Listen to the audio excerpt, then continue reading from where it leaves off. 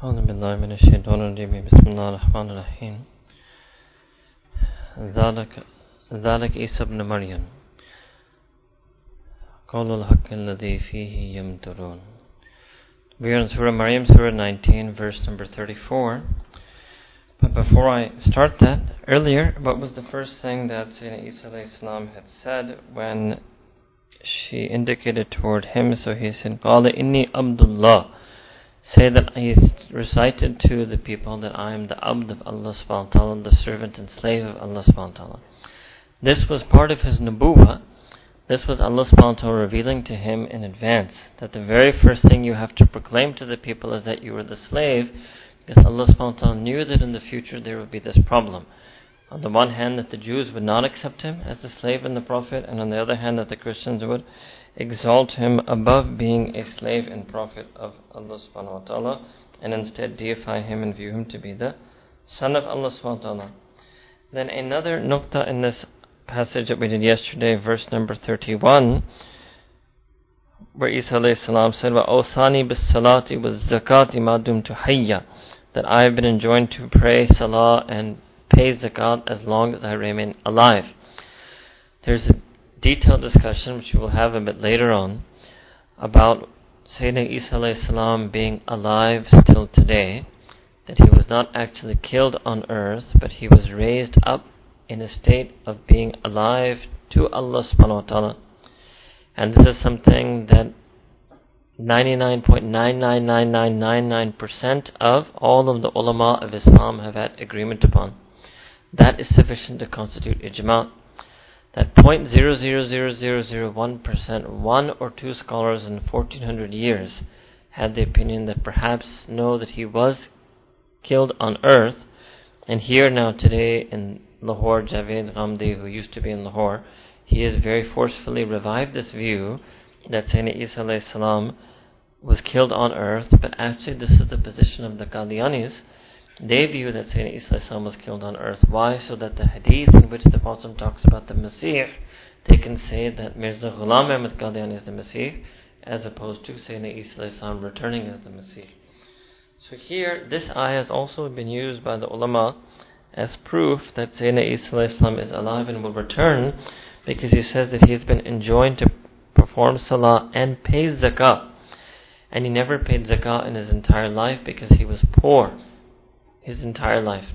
However, when he will return back to earth, this is known as Nuzul al-Masih, Nuzul Isa alayhi salam, then he will obviously be a ummati of Sayyidina Rasulullah sallallahu alaihi wasallam, and he will actually have enough money at that time that he will be able to pay zakah. Always remember that every single ayah of Quran will be practiced upon and will be manifested on earth. So there's not yet been any manifestation of this ayah, which is again Surah Maryam, Surah 19, verse 31, that Sayyidina Isa alayhi salam is saying that he himself has been enjoined that he must pay zakah as long as he is alive.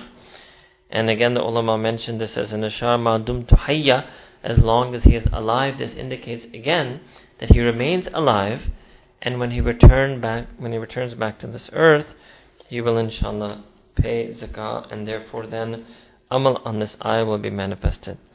Now beginning here on ayahs number 34 to 40. So Allah subhanahu wa ta'ala says, ذَلَكَ Isa, that was Isa alayhi salam, Ibn Maryam, who was the son of Maryam. قَوْلَ الْحَقِّ الَّذِي فِيهِ يَمْتَرُونَ.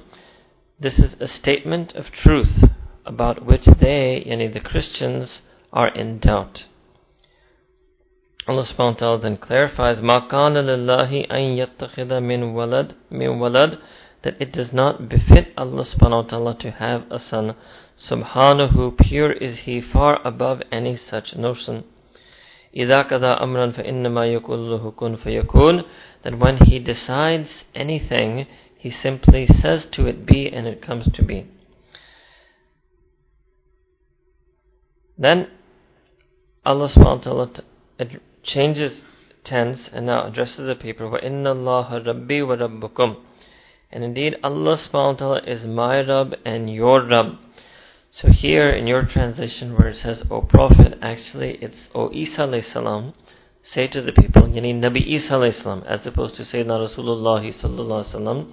So Sayyidina Isa alayhi salam told the people that indeed, surely Allah Ta'ala is my Rabb and He is your Rabb. And therefore, because He is the Rabb, fa'buduhu, that you should obey Allah, you should worship Allah subhanahu wa ta'ala alone, هذا صراط مستقيم, that this is a straight path.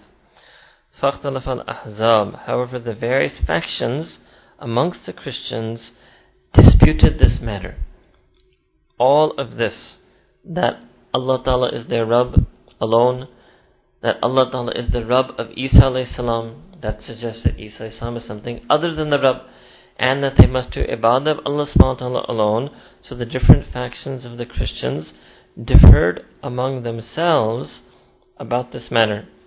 So then Allah subhanahu wa ta'ala mentions about these various factions. فَوَيْلُ الَّذِينَ كَفَرُوا مِن مَشْهَدِ يَوْمٍ عَظِيمٍ. So woe is to those people, how evil is the fate of those who have refused to believe, when they will have to face Yawmin Azim, the great and tremendous day. Asmi', and here this is, for those of you who study Arabic, this is an example of fi'l ta'ajjub, that how acute will their hearing be, and how sharp will be their sight on that day when they will come to us. But the transgressors, the zalimun, the wrongdoers and the transgressors, they're straying in clear and manifest error. So warn them of the day of remorse. So this is another way Allah Ta'ala describes Yawm al-Qiyamah in the Quran. Yawm al-Hasra, that this is the day of remorse and regret. إِذَا قُضِيَ الْأَمْرُ, that this is the day when the matter will be decided. This whole matter will be settled and decided. What does it mean, this matter and affair of Sayyidina Isa alayhi salam not being the son of Allah subhanahu wa ta'ala, and all of the different things that the Christian factions disputed about? Just to give you an idea, for example, there are some Christian denominations that view that Sayyidina Isa alayhi salam was born, obviously like we do, without any father. There are some Christian factions that believe that no, there was a father by the name of Joseph, who was not Sayyidina Yusuf alayhi salam, Joseph, a carpenter at that time, and he actually was the father of Isa alayhi salam, but still Isa alayhi salam is the son of God. And obviously then there's greater dispute that whether he is or is not the son of God. So this matter that they are disputing between themselves amongst, and because obviously there were some very small minority of early Christians who denied that Sayyidina Isa alayhi salam is the son of God, and today their remnants are known as Unitarians in America. So you have this whole vast field of debates on the nature of Christ, this is how they would refer to it, in Christian theology. So all of this will be settled by Allah subhanahu wa ta'ala on the day of judgment. And for them, in that case, once it is settled, it will be a day of hasra. They will regret and have regret and remorse over the position that they had. وَهُمْ فِي غَفْلَةٍ وَهُمْ لَا يُؤْمِنُونَ. So they were in a state of heedlessness, and they had failed to believe, they did not believe. Then Allah subhanahu wa ta'ala says that indeed it is only we who shall inherit the earth and all who are upon it, and it is to us alone that they will be returned. So the notion here is that it's not going to go to Sayyidina Isa alayhi salam or to any Nabi. Ultimate dominion and mastery lies in the hands of Allah subhanahu wa ta'ala. Alright.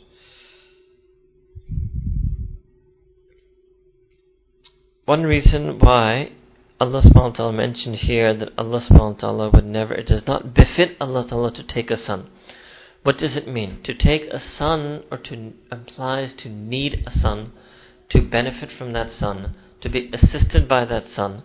So in that sense, it does not befit Allah subhanahu wa ta'ala sha'an, His azmat, His majesty, His omnipotence. He does not need a son, He does not need a helper, He does not need an assistant.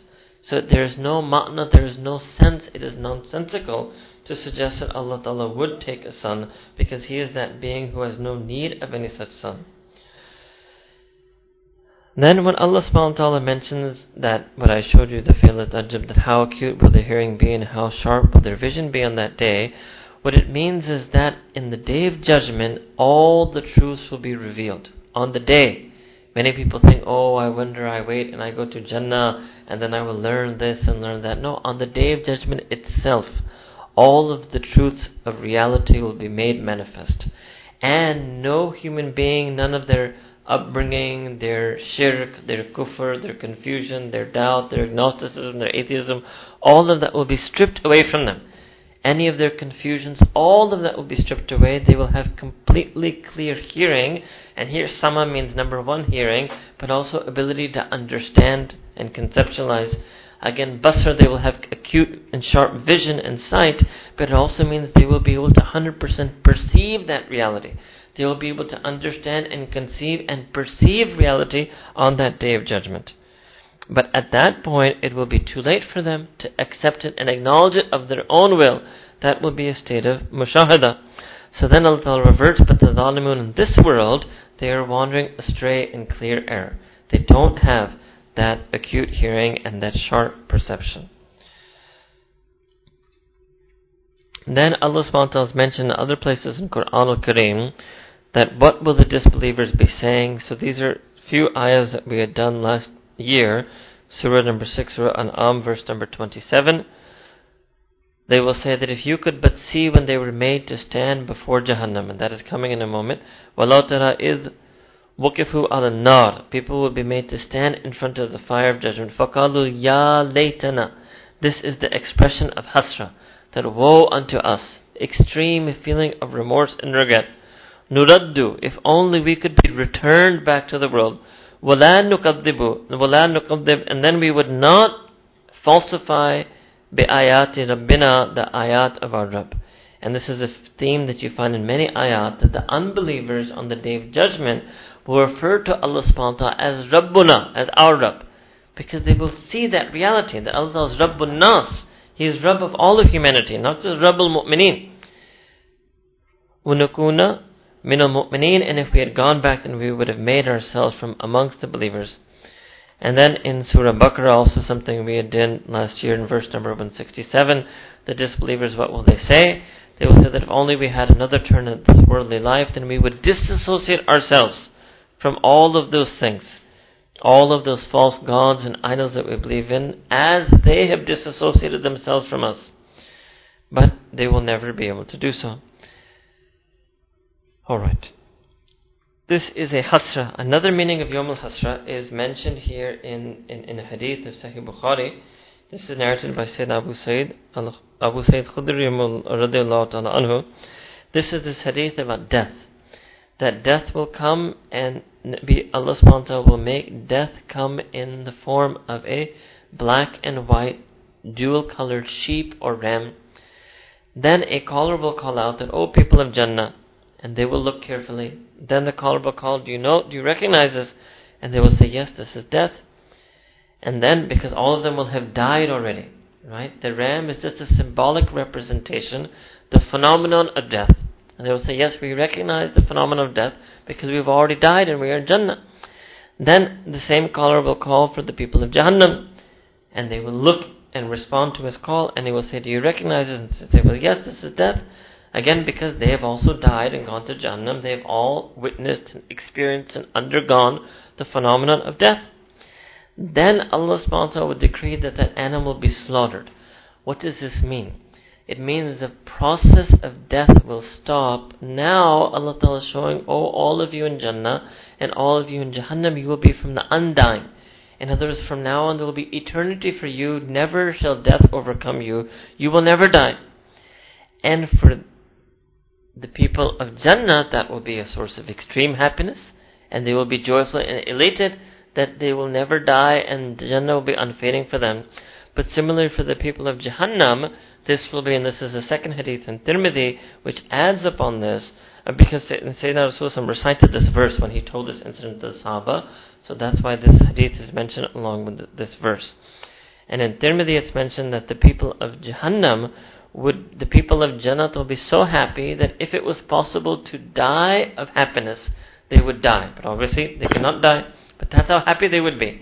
And the people of Jahannam will be so sad that if it was possible to die of grief, they would die of the grief that they feel, but they cannot die because death has been slaughtered. Right? So this is the commentary of this day being Yawm al-Hasra.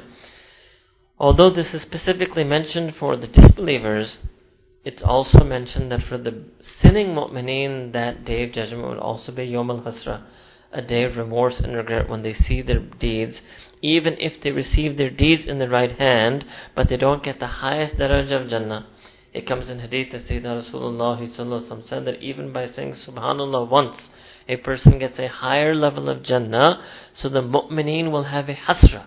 When they look at their book of deeds, they'll be happy that they got it in the right hand, but they will have hasra, if you will, so to speak, in all the empty spaces, in all the blanks that they left, and all the opportunities they missed out, on the mazid, fadail, and the extra acts of worship, righteous acts of piety, good deeds they could have done. They will also have a hasra. And not, that's Yawm al-Hasra, but when they enter into Jannah, the only remorse and regret and hasra that the believer will have will be exactly the same, that the time in my life on earth that I didn't use in the worship and obedience and remembrance of Allah subhanahu wa ta'ala, I didn't use in the service of the deen in His creation, and therefore I would have had, again, higher darajat. They will have a hasrat over that, and that hasrat will continue with them while they, throughout their eternal life in Jannah.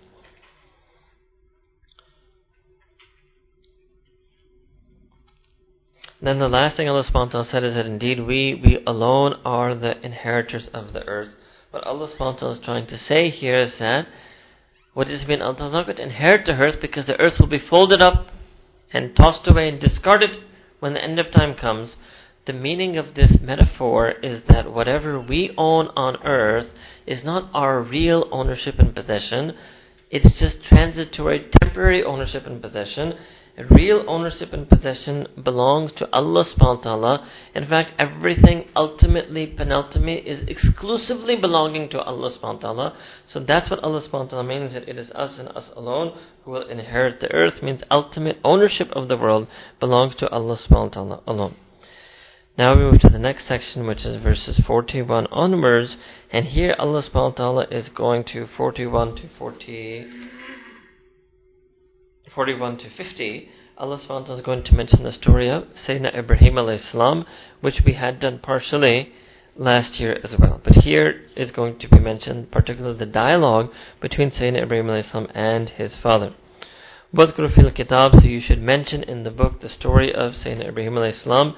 Indeed, إِنَّهُ كَانَ صِدِّيقًا نَبِيًّا, he was Siddiq and he was Nabi. So here Siddiq is not referring in the case of Sayyidina Ibrahim alayhi salam to some other category. So these words, 3 words are going to come in the next passages: Siddiq, Rasul, and Nabi. In the Arabic language, words have a lexical, linguistic, lugwi mana, and they also have an istilahi mana when they're used as a term.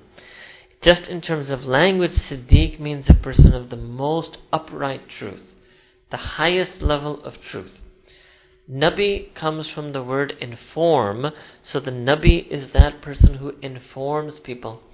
Rasul means messenger, and so Rasul refers to that person who delivers a message to people. So that is the simple meaning of these words.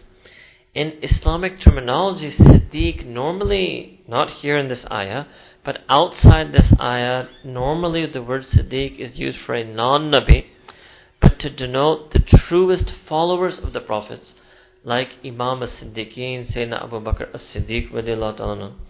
And technically, Nabi and Rasul, the difference between them is they both mean a prophet, but Rasul is that prophet who has been given a wahi, a kitab, a book, a scripture. Some ulama say that he was given his own scripture. Some say, or he was using the script, and that's going to come shortly, like Sayyidina Harun alayhi salam, he was using the scripture of another Nabi, but he had a kitab. He had a message that he was delivering. What that means is that there's some anbiya that they had no kitab, neither was a kitab given to them, nor were they delivering a message of a kitab that was given to a Nabi before them. It was simply what Allah Ta'ala would reveal on their heart. They would explain it, but it would not be scriptural. It would not be written down in the form of any particular type of text. So here Sayyidina Ibrahim alayhi salam is mentioned Siddiq in the sense that he was of the highest level and caliber and status of truth, and he is a Nabi, that he was a prophet of Allah subhanahu wa ta'ala. So when he told his father, so the discussion he's going, when Sayyidina Ibrahim said to his father, that, "O my dear father, Ya abati, lema ta'budu ma la yasma'u," that why is it that you worship that which can neither hear you, nor which can see, nor which can benefit you in any way? Alright. So the father, and then in order to show his father that even though I'm making a rational argument, this idea didn't come to me from my aql. Even though I'm making a rational argument, the source of this argument is not aql. So it's very important. Even in Quran al-Kareem, when Allah subhanahu wa ta'ala makes a rational argument, and when Nabi Kareem some very occasionally in hadith makes a rational argument, if any alim of deen today makes a rational argument, even the source of that rational argument is revelation in deen. The source of it is not aql mahas, is not mere intellect. So this is why he continues, and he says to his father, "Ya abati, O my beloved father, inni kad ja'ani min al-ilmi ma lam ya'tika," that indeed has come to me such knowledge which has not been granted to you. So it's not coming to me from my aql. This idea that these idols can't hear, although it is a rational thing to say, you're worshipping an idol, the idol can't hear you, it can't see you, it's a piece of stone, it can't do anything for you. But the reality behind that is something that is a knowledge that was revealed to Sayyidina Ibrahim alayhi salam. And this is also something that he's also trying to invite his father to something higher, to that Allah subhanahu wa ta'ala, to that revealed authority of revelation that has been bestowed on Sayyidina Ibrahim alayhi salam. So then he says that therefore, fattabi'ni, that you should follow me, O father, ahdika, I will guide you, siratam sawiyya, I will guide you to a path that is straight and steadfast and straightforward. Then he makes a third attempt on his father, Ya abati, O my dear father, la ta'budu shaitan, that do not worship shaitan. Inna shaitana kana lirrahmani asiyya, that indeed shaitan was ever disobedient. Again, remember, kana comes for istimrar, was ever disobedient to Ar-Rahman. We discussed with you as well that in this period of human religious history, Allah subhanahu wa ta'ala was often simply known as and referred to as Ar-Rahman. Then he makes a fourth attempt to his father, Ya abati, O my dear father, inni akhafu, that I fear that a punishment will afflict you, will affect you, min ar-Rahman, right? That a punishment, adhabum min ar-Rahman. Now these are strange words for you. These are words in Quran, right? And the fact that Allah Ta'ala made them in Quran means this wasn't Sayyidina Ibrahim's own personal expression. Allah subhanahu wa ta'ala is stamping this, that yes, that even though Allah subhanahu wa ta'ala is Ar-Rahman, He is all merciful, infinitely merciful, ever merciful, of endless mercy, still His other attributes of justice will dictate that He will inflict punishment on the disbelievers, the idolaters, the wrongdoers, the transgressors, the unjust. And what will that punishment be? It would be exactly this, Adhabu min Rahman, a punishment from that being of all mercy. فَتَكُونَ لِلشَّيَاطِينَ وَلِيًّا, and then you would become a friend of those shayateen that you were worshipping. Now after all of this, qal means the father of Ibrahim alayhi salam, Azar, he responded, أَرَاغِبٌ أَنْتَ أَنْ آلِهَتِي, have you fled and you are averse and you are spurning my God, O Ibrahim alayhi salam, Ya Ibrahim?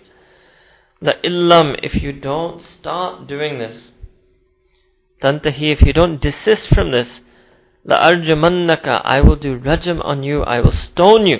Means I will kill you in this brutal way of having you stoned to death. And then he says to his son Ibrahim alayhi salam that if you don't, so number one, I will kill you, and now you have to leave this dawah that you were making to me. You should leave me forever. You're not my son. I disown you. I disown you. So Sayyidina Ibrahim alayhi salam, he said, Salam. Sayyidina Ibrahim alayhi salam, what did he call us? Salamun alayk. Salam unto you. This salam is not the salam that one says, like the way we say salam to one another. No. This is a different salam. This is what Allah subhanahu wa ta'ala has mentioned in Quran al-Kareem in Surah Furqan, Surah 25, verse 63. That when somebody ignorant afflicts you, وَإِبَادُ الرَّحْمَنِ الَّذِينَ يَمْشُونَ عَلَى الْأَرْضِ, that the worshipful slaves of Ar-Rahman, the all-merciful Allah subhanahu wa ta'ala, when they walk and tread the earth, right? Hawnan, with humility, وَإِذَا خَاطَبَهُمُ الْجَاهِلُونَ, when the ignorant address them. When the ignorant address them, means somebody who is jahil addresses them harshly, cynically, skeptically, قَالُوا سَلَامًا, they simply say salam to them and they separate part ways. It's in that sense here that Sayyidina Ibrahim alayhi salam said salam, because his father, after all the information Sayyidina Ibrahim was giving him, his father responded in such a way, so he's saying salam. And then he says that I will salamun alayk, salam be unto you, sa'astaghfiru laka rabbi, that very soon I'm going to ask my Rabb for forgiveness for you. Here, what it means is that can you ask Allah Ta'ala to forgive a clear and manifest and outright open unbeliever, disbeliever? You can pray for their hidayah, right? You can ask Allah Ta'ala to forgive them and remove their jahalat, but you can't ask Allah Ta'ala to forgive them for the sin of kufr, because that is between them and Allah subhanahu wa ta'ala. That is the one thing you are not allowed to ask Allah Ta'ala to forgive someone else, is their sin of kufr and their shirk and their atheism. You can ask Allah Ta'ala to guide them, to forgive them for ignorance, to forgive them for the harsh speech, and this is what Sayyidina Ibrahim is referring to here. I will soon ask Allah Ta'ala to forgive you for not responding to me, for not listening to me, to forgive you for speaking harshly to me. Because Ibrahim was worried, this my father, not only is he now in the problem, not only was he previously in the problem of disbelieving in Allah subhanahu wa ta'ala, now on top of it he has accosted and cursed the Prophet of Allah. Even though I'm his son, I will kill you, I will have you stoned to death, right? That's a sin. To talk to a prophet like that is a sin. So because he's the son, he has the right to waive that sin of the misdemeanor, the improper way his father is speaking to him. That is what is meant here. In this sense, he is going to ask Allah subhanahu wa ta'ala to forgive his father.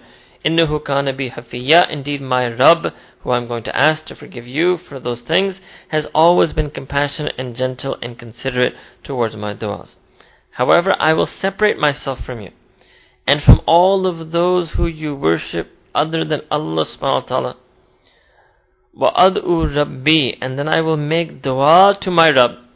Asa Allah akuna bidu'a'i rabbi shaqiyya. And again, you had this phrase before, that I am hopeful that I will not be disappointed and let down and deprived when I make this dua to my Rabb. So then he separates himself from his father and that community and everything that community worships. Then when Sayyidina Ibrahim departed from them and from what they worshipped instead of Allah subhanahu wa ta'ala, وَهَبْنَا لَهُ إِسْحَاقَ وَيَعْقُوبَ, Allah Ta'ala says, the gift that I did for him, that he left even his own father who was an atheist and that community of atheists, which is his own family. And by the way, he departs, he moves to Sham. He was in what today they call Babylon in English. He was living in Babylon. He migrates there and goes to Sham or Syria. So as a gift for that act is when Allah subhanahu wa ta'ala made him the forefather of all of these anbiya. This is one of the greatest fazl that Allah Ta'ala has given Sayyidina Ibrahim alayhi salam, unique fazl, that he is the forefather of the most number of anbiya. From his progeny and descendants there came to be so many anbiya, and this is what is being referred to here. Ishaq alayhi salam first was the first son that was born to him. Ismail alayhi salam, the mention of Sayyidina Ismail alayhi salam is coming shortly, and Yaqub alayhi salam is the son of Ishaq, meaning the grandson of Sayyidina Ibrahim alayhi salam. And from that progeny is an entire long line of prophets.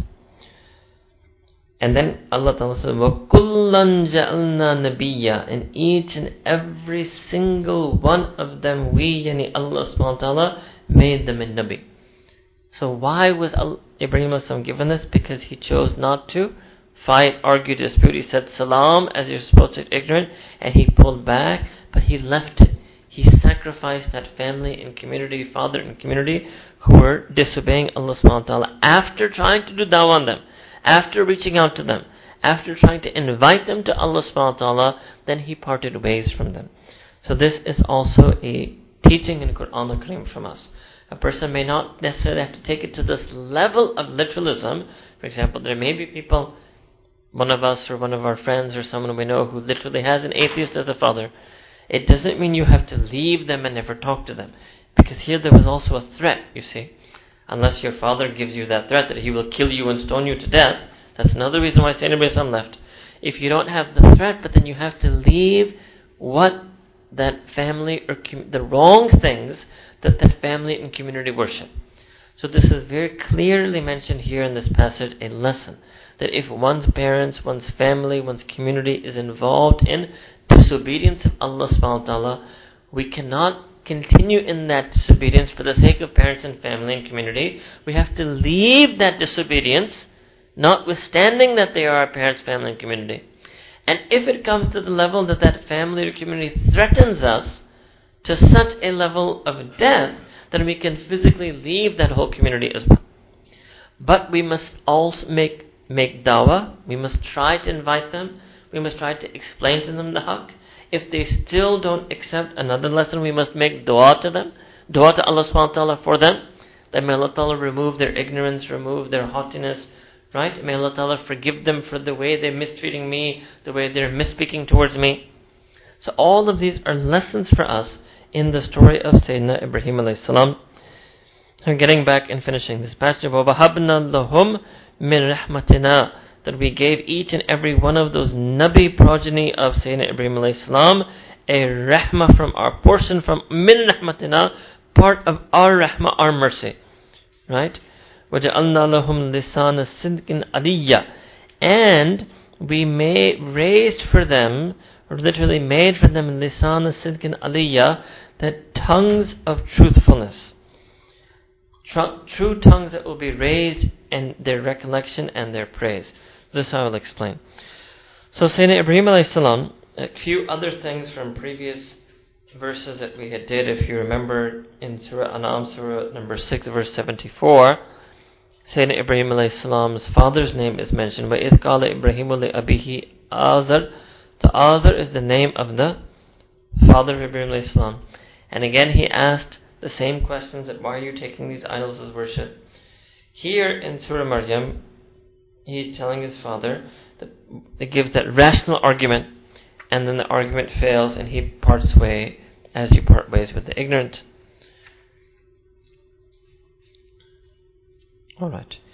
Later on, in a later passage in Quran al-Kareem, this prayer of forgiveness is specifically mentioned, and this is in Surah 26, verse number 86. Allah Sayyidina Ibrahim said, وَاغْفِرْ لِأَبِي إِنَّهُ كَانَ مِنَ الضَّالِّينَ, that, oh Allah Ta'ala, forgive my father, indeed he has ever been amongst those who has been astray. Then Allah subhanahu wa ta'ala, in another place in Quran, that's what we did last year in Surah number 9, verse 114, which is Surah Tawbah, explains why. وَمَا كَانَ إِسْتِغْفَارُ إِبْرَاهِيمَ لِأَبِيهِ, and indeed the seeking of forgiveness by Ibrahim alayhi salam for his father in the court of Allah subhanahu wa ta'ala illa, was not for any reason except an maw'idatin wa'adaha, that there was a promise that Ibrahim alayhi salam had made to his father. فَلَمَّا تَبَيَّنَ لَهُ أَنَّهُ عَدُوٌّ اللَّهِ, عَدُوٌّ لِلَّهِ, but when it became clear to Ibrahim alayhi salam that his father is the enemy of Allah subhanahu wa ta'ala, تَبَرَّأَ, then he disassociated himself minhu, from his father. Inna Ibrahim la'awwahun halim, that indeed Ibrahim alayhi salam was extremely compassionate and extremely halim, extremely forbearing. So this is also this mention, right, that this istighfar was just a temporary, specific thing, but when he realized his father was an enemy, he disassociated from him entirely. Verses number 51 to 53, Allah subhanahu wa ta'ala is going to talk about Sayyidina Musa alayhi salam and Sayyidina Harun alayhi salam.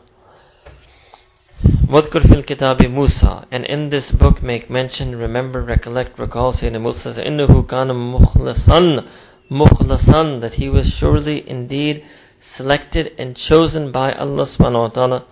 وَكَانَ رَسُولًا نَبِيًّا, and he was a Rasul and a Nabi. Right? He was given a scripture and he was also one and a prophet.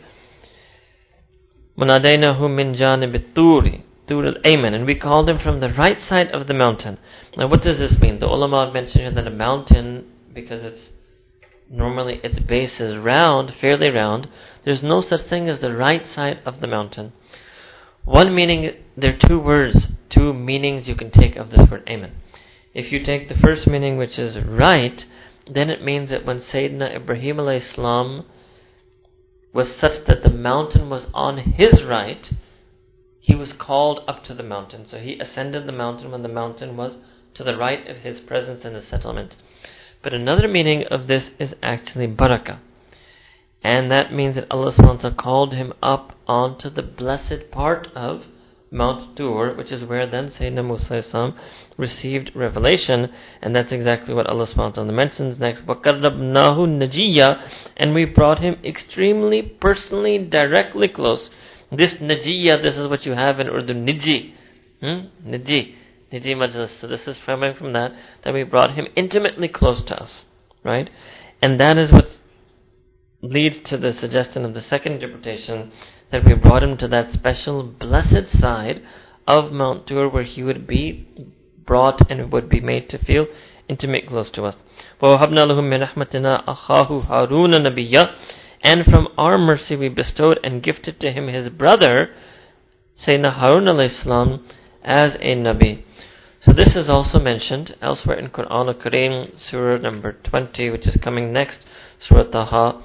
Allah, Sayyidina Ibrahim alayhi salam, he makes his dua to Allah subhanahu wa ta'ala, وَجْعَلْ لِي وَزِيرًا مِّنْ أَهْلِي هَارُونَ أَخِي, that Allah subhanahu wa ta'ala make me a wazir, a naib, an assistant, right? I wouldn't say minister, but naib, assistant, helper from my own family. And who? Harun Akhi, make that assistant of mine, Sayyidina Harun alayhi salam, who is my brother, right? And then strengthen him,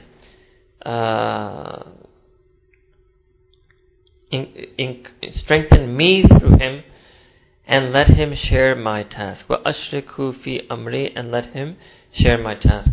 So this is response to this dua. In another place in Surah 28, verse 34, Allah subhanahu wa ta'ala, Sayyidina Musa again presents to Allah subhanahu wa ta'ala, وَأَخِي Harun, that my brother Harun, huwa afsahu minni lisanan, and he is even more eloquent than me in tongue, فَأَرْسِلْهُ مَعِيَ رِدْءًا, and send him with me as a support.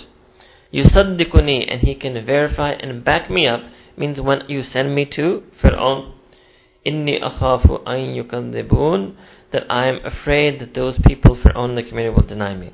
So in several different places in Quran, Allah subhanahu wa ta'ala has mentioned that the places where Sayyidina Musa asked Allah ta'ala to bless him with bestowing prophethood on his brother. Here is that ayah in our present surah, Surah Maryam, verse 53, where Allah ta'ala mentions how he grants that dua.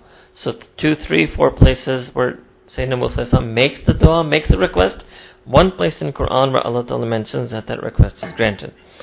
Then next is mention of Sayyidina Ismail alayhi salam, and you will have a lot of his qualities mentioned in here. وَذْكُرْ فِي الْكِتَابِ Ismail, and mention in this book, Quran al-Kareem, Sayyidina Ismail alayhi salam, إِنَّهُ كَانَ صَادِقَ الْوَعْدِ, indeed he was true to his promise. وَكَانَ رَسُولًا نَبِيًّا, and he was a Rasul and a Nabi. وَكَانَ يَأْمُرُ أَهْلُهُ بِالصَّلَاةِ, and he used to command his ahl and his people, his family, with salah, with zakah, and to pay the zakah. وَكَانَ إِنْدَ رَبِّهِ مَرْضِيًّا, and he was, again, kana is forever, he was ever and always mardiyya, pleasing and beloved to his Rabb. وَذْكُرُ فِي كِتَابِ Idris. Okay, next is Sayyidina Idris alayhi salam.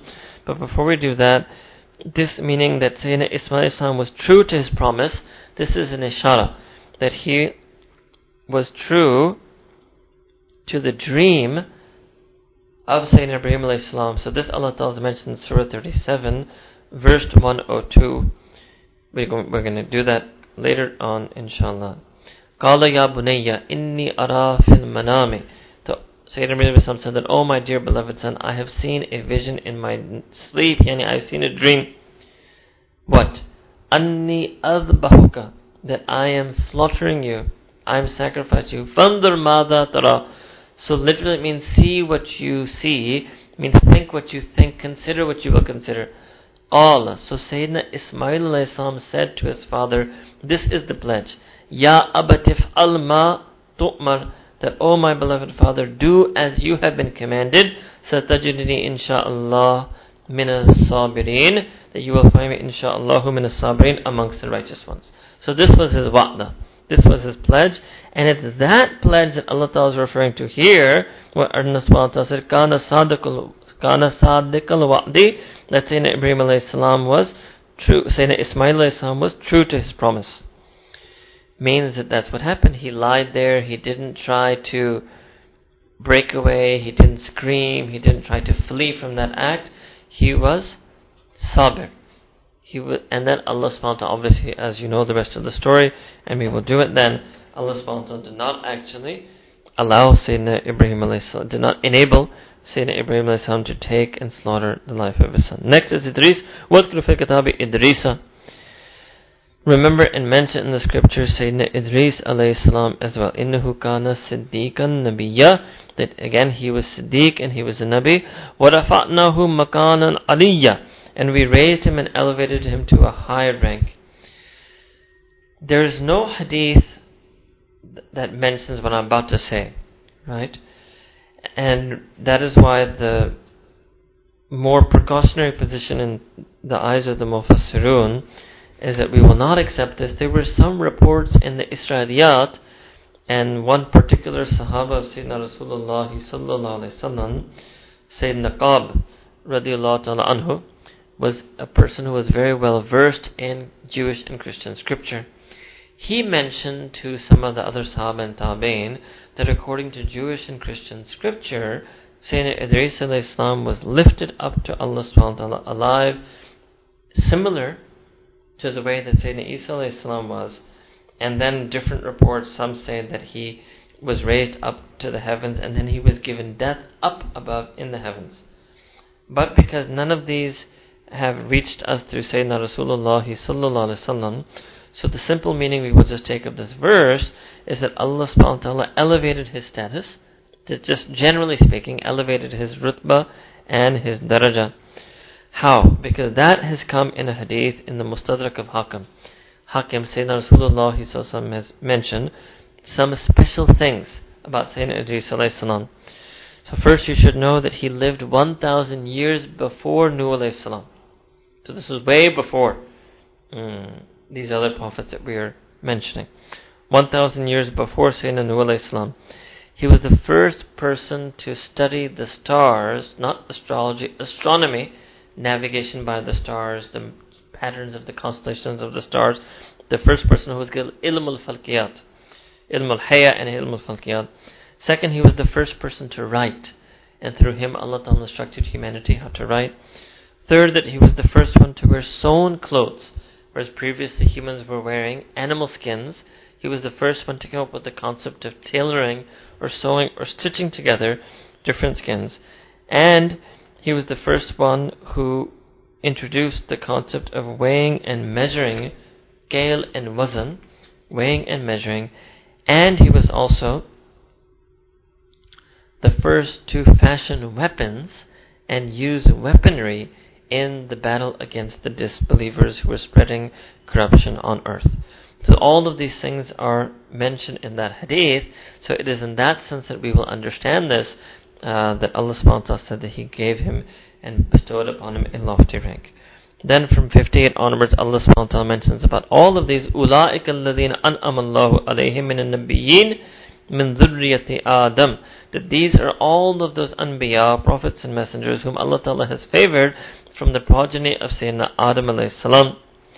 And then secondly, وَمِمَّنْ حَمَلْنَا مَا نُوحٍ, and secondly, because after Nuh alayhi salam, all of humanity except him and his believers are wiped out.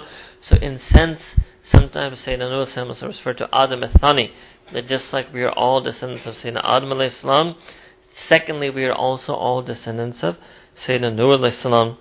So here this is true for all of the Anbiya except for Idris alayhi salam. He is just from the Bani Adam, not from Bani Nuh. وَمِن ذُرِّيَّةِ إِبْرَاهِيمَ وَإِسْرَائِيلَ, and also from the progeny of Sayyidina Ibrahim alayhi salam and Sayyidina Israel. Again, we explained to that as another name for Sayyidina Yaqub alayhi salam. So Bani Israel are actually Bani Yaqub alayhi salam. وَمِمَّنْ هَدَيْنَا, and these are from those people who we sent our hidayah, wajtabaina, and we specially selected them. And what happens to those people? إِذَا تُتْلَى عَلَيْهِمْ آيَاتُ الرَّحْمَنِ, and when the verses of Ar-Rahman are recited to them, then they fall down and they weep in sajda. Alright? So there I do not recite the Arabic, so you don't have to do that, but they fall down in prostration, in sajda, weeping. Right? So this also shows you that this was the effect when one hears the recited revelation of Allah subhanahu wa ta'ala. And this is why actually the Mufassirun and ulama mentioned the adab in any ayat of sajda is that you should really, at least if nothing else, try to learn the meaning of those ayat, because the meaning of them are so powerful. It's not just because they have the word sajda in them, but there's a meaning in them which is supposed to emotionally overwhelm you so much that you just bebas hokar aap sajda mein jate hain. That's the effect it's supposed to have on you. That uncontrollably you're overwhelmed and overpowered emotionally, spiritually by the meanings of that ayah, that you feel the immediate need to fall into sajda and prostrate to glorify Allah subhanahu wa ta'ala. Right? And here, if we don't yet feel that way, that we weep when we hear the recited verses of Allah subhanahu wa ta'ala, at least, as they say, you should do naqal. If we cannot really be a person of feeling, we should at least act and emulate the mannerisms of those people who have those feelings. Alright. However, all of these great anbiya, and now this is setting up the stage for Sayyidina Rasulullah sallallahu alaihi wasallam, actually first for Sayyidina Isa alayhi salam, and then Sayyidina Rasulullah sallallahu alaihi wasallam, and after Sayyidina Ibrahim alayhi salam, Musa alayhi salam, and all these anbiya that were mentioned here, what happened? So they were succeeded. What happened that after فَخَلَفَ مِن بَعْدِهِمْ, that succeeded after them, خَلْفٌ أَضَاءُ الصَّلَاةِ, that people who were they were succeeded by such evil successors. There were people who أَضَاءُ الصَّلَاةَ, who destroyed salah. وَاتَّبُوا الشَّهَوَاتِ, and they followed their passions and desires. فَسَوْفَ يَلْقَوْنَ غَيًّا, and soon they will meet devastation. They will fall into devastation and despair. So what is the first attribute mentioned here? What's the first thing that is being called as evil? Leaving salah. Leaving salah. So it means that if a person says that, no, I believe but I don't pray, right? This is a problem. This is viewed as evil. This is the beginning of the evil. This is the beginning of how evil enters a person, that they leave the worship of Allah subhanahu wa ta'ala. And that's the first thing that Allah subhanahu wa ta'ala is mentioning over here. That's why Allah ta'ala says in Quran, فَوَيْلُ الْمُصَلِّينَ الَّذِينَ هُمْ عَنْ صَلَاتِهِمْ سَاهُونَ. Sahun, they are forgetful. They are lazy. Right? So these are those people. Why? Because they started as musallin, people who prayed regularly. Then all of a sudden they started, maybe not all of a sudden, but gradually they became lazy and neglectful, slack in their prayers. So you start as musallin, you move to having sahab, becoming lazy, and then the end step is this, outright destroying salah. So this is viewed as a path of evil, right? And just like in this world, there is no good deed that can offset a crime. If you are found guilty of stealing in court, you cannot present the rest of your good deeds. That, no, I'm a good person and this other way, therefore overlook my theft. The judge will say no. That this is an evil, and yes, it's a good thing that you are not 100% evil, that you have other good attributes, but we cannot use that to overlook your act of theft. Or if somebody commits a murder, they cannot present themselves in the court in front of the judge that, no, but I'm a good person, I did this, I gave charity, I have good adab, I have good akhlaq. So that none of that, even all of that, will never be used by us to overlook your act of murder. So similarly like that, the person who neglects salah or outright literally destroys, means they leave salah entirely, the rest of their good deeds will not be able to offset that act of leaving salah. The rest of their good deeds will not be something that will move Allah subhanahu wa ta'ala day of judgment to overlook their leaving salah. And so this is why the very first thing mentioned, after mentioning all of the anbiya and all of them being nabi and rusul and their information and books, how did the path of evil start? By the leaving of salah. So this is very important, an ayah in Quran for those of us who are still struggling with our salah, who may know people who have abandoned salah, and who may know people who have abandoned salah entirely, thinking it not to be an evil, that no, this is actually the beginning of evil and abomination.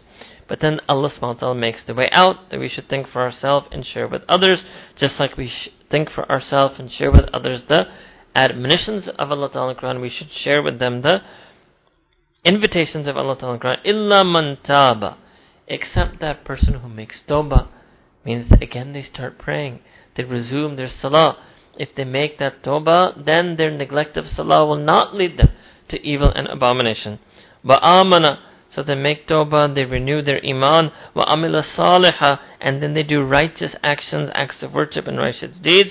فَأُولَٰئِكَ يَدْخُلُونَ الْجَنَّةِ, and these people, even if they had been on the path of evil, while being on that path of evil, they were able to break away tawbah, iman and amal.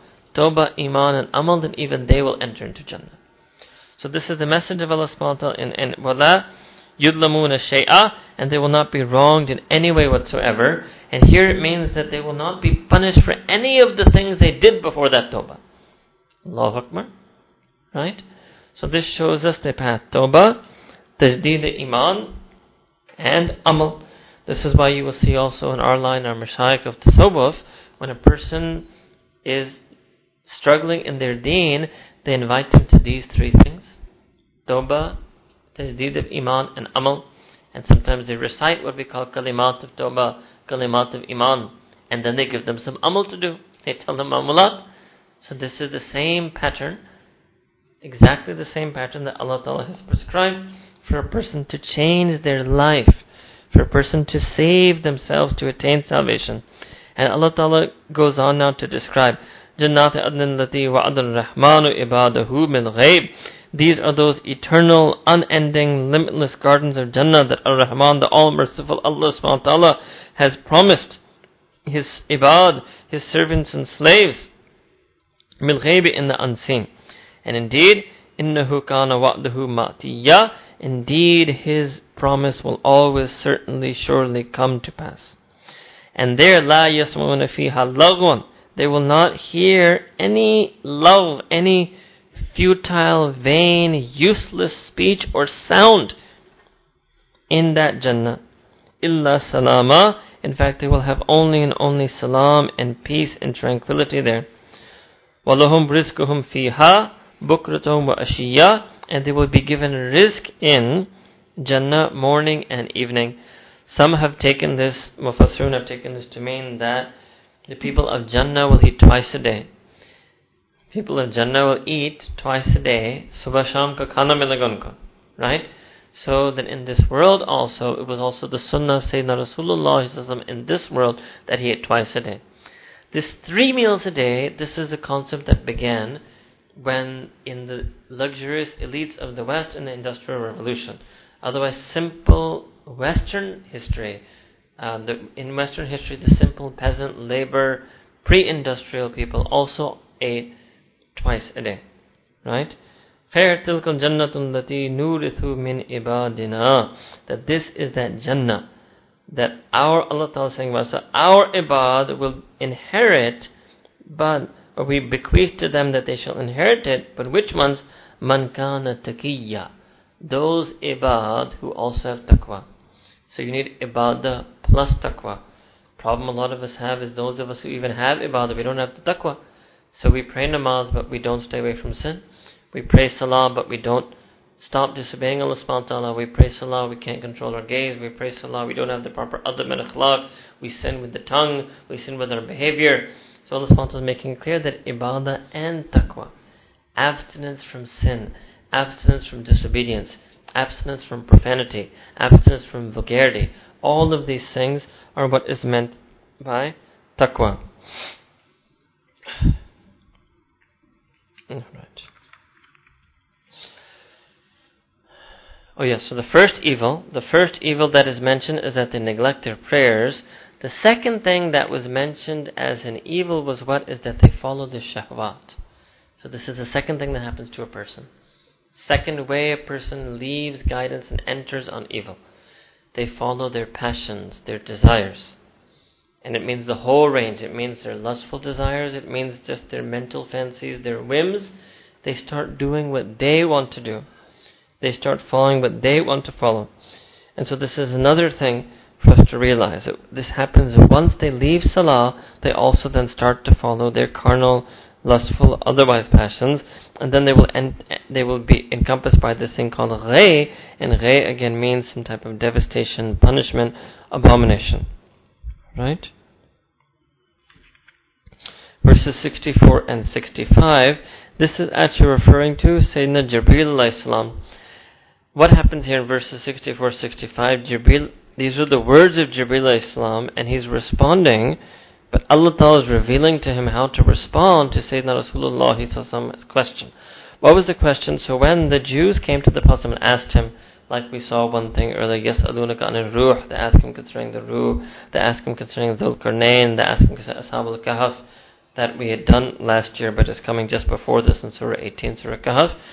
And immediately an answer did not come to the Prophet ﷺ, so he was waiting. And he was waiting for Jibreel ﷺ to come. And when then the angel Jibreel ﷺ came, the Prophet told him that I've been waiting for you, meaning implying that, why didn't you come earlier? So here then, these are the words of Jibreel alayhi salam, which he says to Sayyidina Rasulullah sallallahu alaihi wasallam, وَمَا نَتَنَزَّلُ إِلَّا بِأَمْرِ رَبِّكَ, that we means we, yani Jibreel alayhi salam, we do not descend except when the command is issued from our Rabb, from your Rabb. In other words, don't blame me, Rabbik, it's your Rabb and His command, yani Allah subhanahu wa ta'ala's command, which determines when we descend. لَهُ مَا بَيْنَ أَيْدِينَا وَمَا خَلْفَنَا, to Allah subhanahu wa ta'ala belongs what is before us and what is behind us. وَمَا بَيْنَ ذَلِكَ, and whatever lies in between. وَمَا كَانَ رَبُّكَ نَسِيًّا, and your Rabb, He never forgets, never delays. Okay, what does this mean? That whatever is before us and whatever is behind us. Alright? Before us, in other words, what is in front of us and what is behind us. So this is a phrase used in Arabic language. بَيْنَ أَيْدِينَا وَمَا خَلْفَنَا, what is in front of us and what is behind us. So different of the scholars have come up with different understandings and interpretations of this meaning. First is that whatever is in front of us means the future, whatever is behind us means the past, and whatever is between ma bain means what is in between the two, yani the present. Second meaning is that whatever is before us means that everything that we see in the universe and all the physical creation that exists before the trumpet and horn will be blown, and then Allah will fold up all of creation in the end of time. So what is before us, what is in front of us means all of the physical creation. And whatever is behind us means when we descend, we leave the celestial heavenly realm, we leave that behind when we come down to you. So whatever is behind means the non-physical universe, the realms of Jannah and the angelic realms and the other realms of Allah Ta'ala as He knows best. Right? He is Rabb al-Alameen, there are Atlam, Alameen, there are multiple worlds. So it can mean that. What is between the two? So like you have this saying in Quran, ma fis samawati wa ma fil ard, and whatever is between that. So whatever lies between the two means to encompass all of that.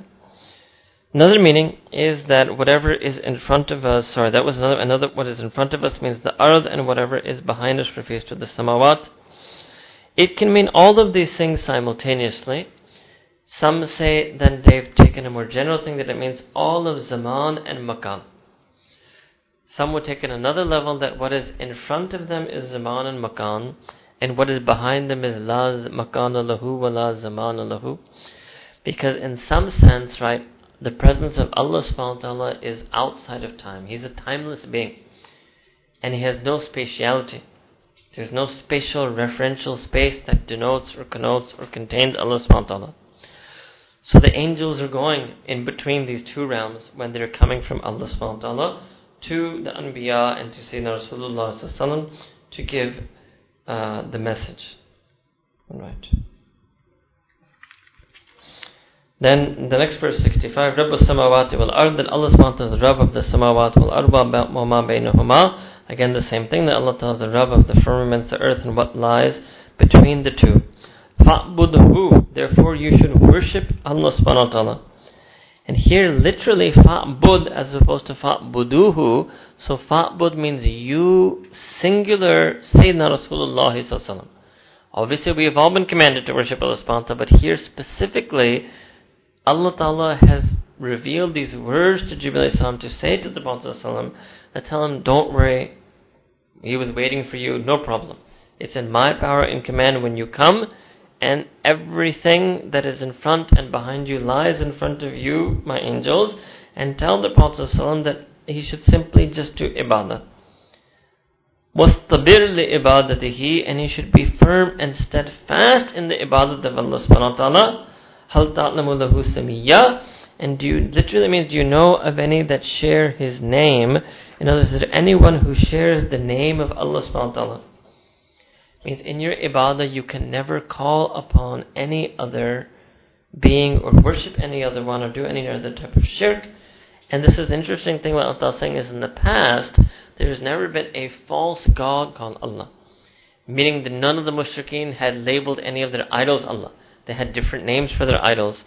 Greeks had different mythology, Zeus, and Romans had mythology. No previous mythology or idolatry ever used the name Allah for any one of their mythical gods or any one of their false idols. So that is another meaning of this name. Then from verses 66 to 70 here, Allah Ta'ala is going to mention one of the great debates or questions or confusions of humanity, which is again true for the people of today. وَيَقُولُ الْإِنسَانُ, and humanity and people, they say, أَإِذَا مَا مِتُّ لَسَوْفَ أُخْرَجُ حَيًّا, that once I have died, will I be resurrected alive after that death? Means a disbelief in the concept of resurrection and life after death. So here Allah Ta'ala says, does not humanity recall that I made him when he was nothing? Right? أَنَّا خَلَقْنَاهُ مِنْ قَبْلُ, that I made him from he was nothing. I created him once before when he didn't even seem, وَلَمْ يَكُ شَيْئًا, when he was not even a single thing, when he was non-existent. فَوَرَبِّكَ, and indeed Allah Ta'ala says that I swear by your Rabb, Nabi Kareem Sallallahu Alaihi Wasallam, لَنَحْشُرُنَّهُمْ, that I will surely and certainly resurrect and gather all of them, وَشَيَاطِينَ, and all of the shayateen that were guiding them or who they chose to befriend. ثُمَّ, and then after I have gathered all of them, لَنُحْذِرَنَّهُمْ, I will surely and certainly present them حَوْلَ جَهَنَّمَ جِثِيًّا, and I will present them all around Jahannam Jithiya, and they will be on their knees. They will be subjugated on their knees. Then after that, ثُمَّ, after doing that, لَنَنْزِعَنَّ مِنْ كُلِّ سِيئَةٍ أَيُّهُمْ أَشَدُّ عَلَى الرَّحْمَنِ إِتِيًّا, then I will separate from each faction and group those who were the most ashad, who were the most extreme itiya in their rebellion and disobedience to Rahman, to the all-merciful Allah subhanahu wa ta'ala. Then Allah Ta'ala says, ثُمَّ, and then after that, لَنَحْنُ أَعْلَمُ بِالَّذِينَ هُمْ أَوْلَى بِهَا صِلِيًّا. And Allah Ta'ala says that, and we Allah subhanahu wa ta'ala are the most best knowing of those who are awla, who are have priority, have most deserving of entering into Jahannam. All of this came on what discussion? This first thing that man says, humanity says, that how will I be resurrected? And if you look at it, many people who are skeptics and cynics and agnostics and atheists, it's the same question. How can you believe in life after death? How is it going to happen?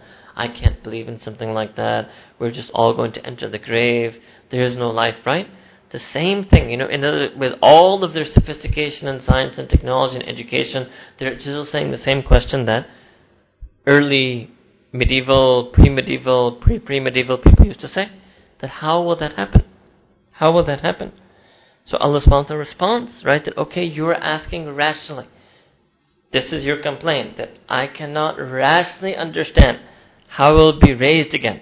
So again, I told you from revelation comes an answer on rationality, which is what Allah Ta'ala says, that don't you recall I already made you from nothing. So let's say you're 35 years old, 40 years ago you didn't exist, and now you exist.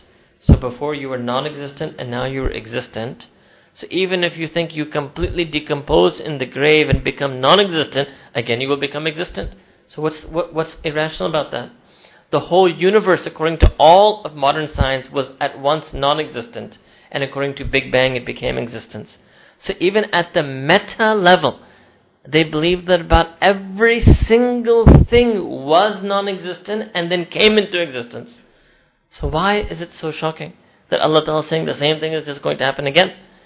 They can view the Day of Judgment as Big Bang Sunny, the second Big Bang, right?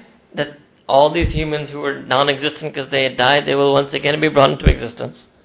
So sometimes, yes, Allah subhanahu wa ta'ala responds. So that rationality that is rooted in wahi revelation, that is coming from revelation, that is part of our deen.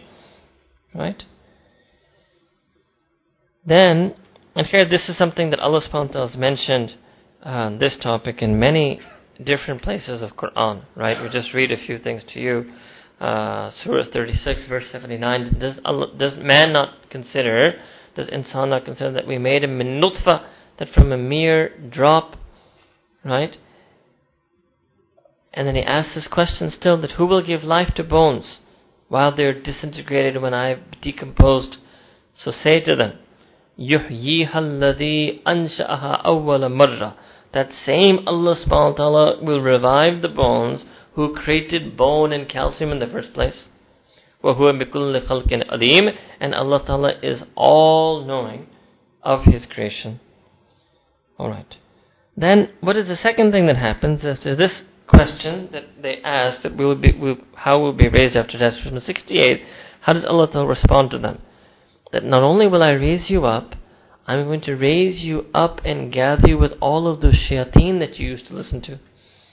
All of those Western atheist professors that you fell under the sway of. Sometimes they're shayateen amongst insan, sometimes shayateen from amongst the jinn. I will not only raise you up, I'm going to raise you up with them.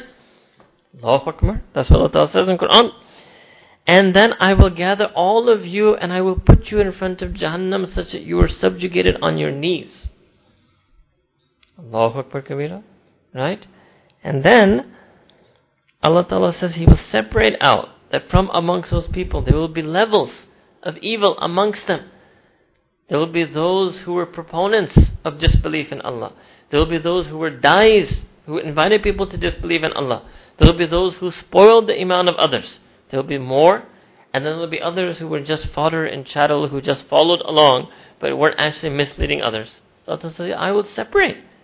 But all of you I will bring to that Jahannam. That I will separate those who are even most rebellious. Ashaddu ala Rahman. And again Allah Ta'ala explains it this way. That they were rebellious against Ar-Rahman. That notwithstanding Allah Ta'ala's infinite mercy, they still questioned and doubted and disbelieved and disobeyed and spread sedition and fitna and fasad on earth. And then Allah Ta'ala says that Allah Ta'ala knows. This is very important. So it's not for us to say that somebody is going to go to Jahannam. Many times this is another question that people love to ask. Oh, how can you're a Muslim? So do you really believe so-and-so? They'll take somebody's name, whether it's Mother Teresa or Rockefeller or whoever they think is a wonderful person on earth. You really believe that person is going to hell? I said, no, we have nothing to do with that person. We have no belief whatsoever about any individual person. All we can say is what Allah Ta'ala said in the Quran about the unbelievers. Who the unbelievers are, this is Allah. Allah saying in Quran, ثُمَّ لَنَحْنُ أَعْلَمُ, that Allah Ta'ala knows best. Allah knows best. It's not our job. We have not been made responsible on earth to discover who's going to Jahannam or not. That's not our job. Nor do we make any such claim, nor does the deen tell you to do that, nor does the deen to think like that. So you should clear that person's mind that no, we are not trained to think like that. Our deen does not tell us to point fingers at so-and-so and say they're in Jahannam. Our deen does not teach us to mock people's philanthropy and say, oh, it's okay, you're going to go to Jahannam anyway. We don't think like that. You are casting us in a negative light. You are negatively stereotyping us as if that's how we think. That's not how our deen has told us to think. Our deen teaches Allah Ta'ala knows best. We have no idea. Only Allah knows about these people. If somehow we were to get the clear, irrefutable knowledge that somebody was an unbeliever, the way Allah Ta'ala knows who they are, if we knew that, yes, then we would say without hesitation they're going to Jannah, because that's what the Quran says. But we don't know. Only Allah Ta'ala knows. Right? But there will be a Jahannam. This is clear. This is one of those many ayat that talk about this. Alright?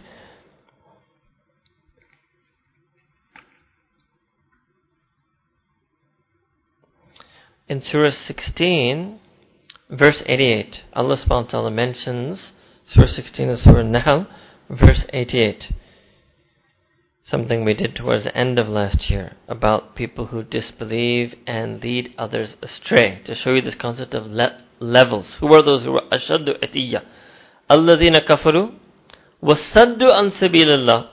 That those who denied Allah subhanahu wa ta'ala, disbelieved, and they stopped others from the path of Allah subhanahu wa ta'ala. They mocked people. They said, oh, tu Maulvi ban raha hai. Huh? What's the matter with you? What's happened to you? You're confused, you've been deluded, this is all a myth. Islam was all just social fiction, right? They tried to convince you and take you away from the path. So, alladhina kafaru, those who disbelieved, but didn't live and let live. We're not liberal. Liberal philosophy is that, okay, you disbelieve, but you live and let live. They were not liberal. They were illiberal disbelievers. They decided to stop people from the path of Allah subhanahu wa ta'ala. They tried to dictate their choice. They didn't leave them free to choose Allah subhanahu wa ta'ala. They actively, dynamically removed their freedom to choose Allah subhanahu wa ta'ala. وَصَدُّوا عَنْ سَبِيلِ اللَّهِ. To what does Allah subhanahu wa ta'ala say about them? زِدْنَاهُمْ عَذَابًا فَوْقَ الْعَذَابِ. That we will increase them in a punishment upon punishment upon punishment. We will increase them in their punishment بِمَا كَانُوا يُفْسِدُونَ, due to the fasad and the corruption that they spread. So there are levels, right? There are levels. So if anybody wants to see that, does the Quran say anything about liberalism? Yes. Because the Quran talks about illiberalism. People who stop and prevent others. And that is viewed as an evil in Allah subhanahu wa ta'ala's eyes. Alright? Then verses number 71, 72 continue this about Jahannam. وَإِن مِّنكُمْ إِلَّا وَارِدُهَا. That there is no one of you, humanity, except that you will pass by the Jahannam, literally pass by it.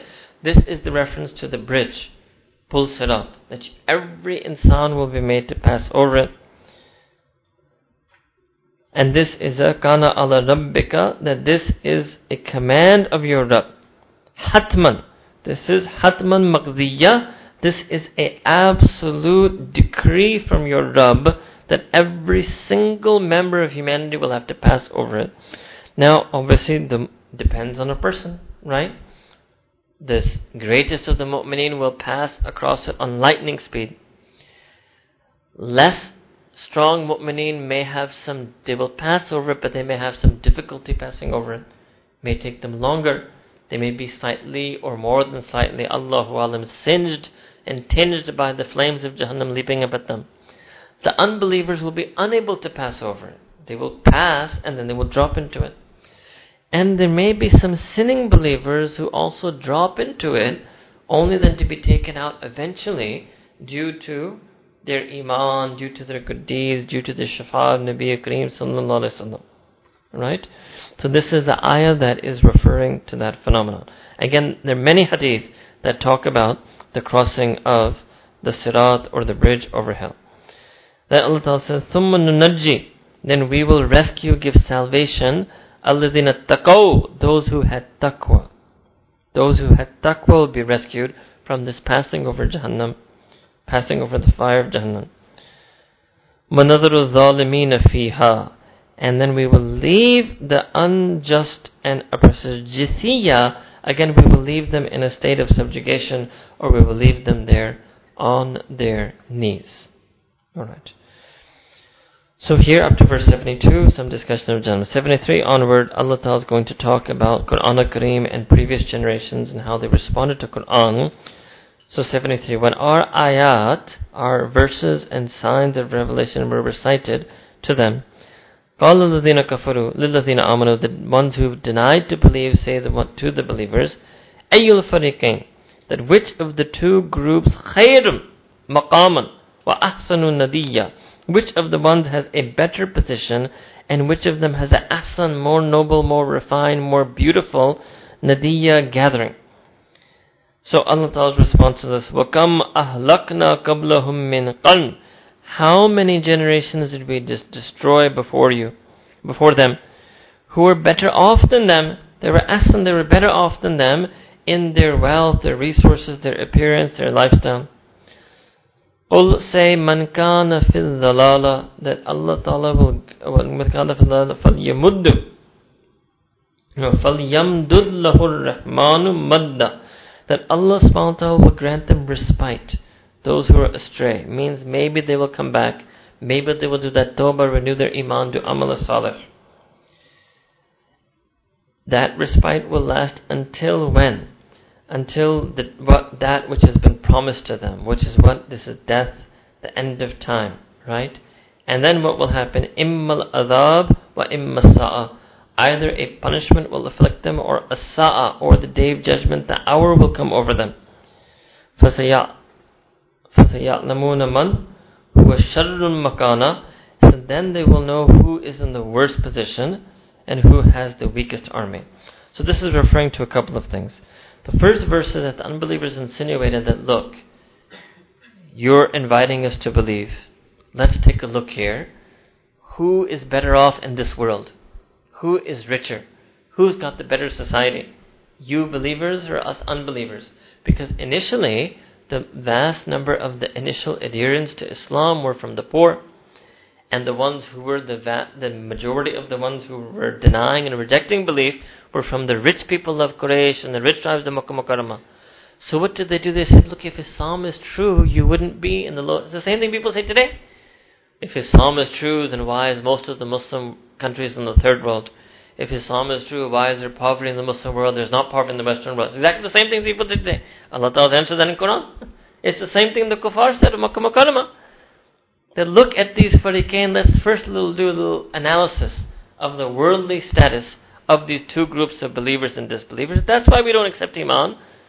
So Allah Ta'ala says, no, this is not about how status in the world. It's about status in the akhirah. Why are you looking at that?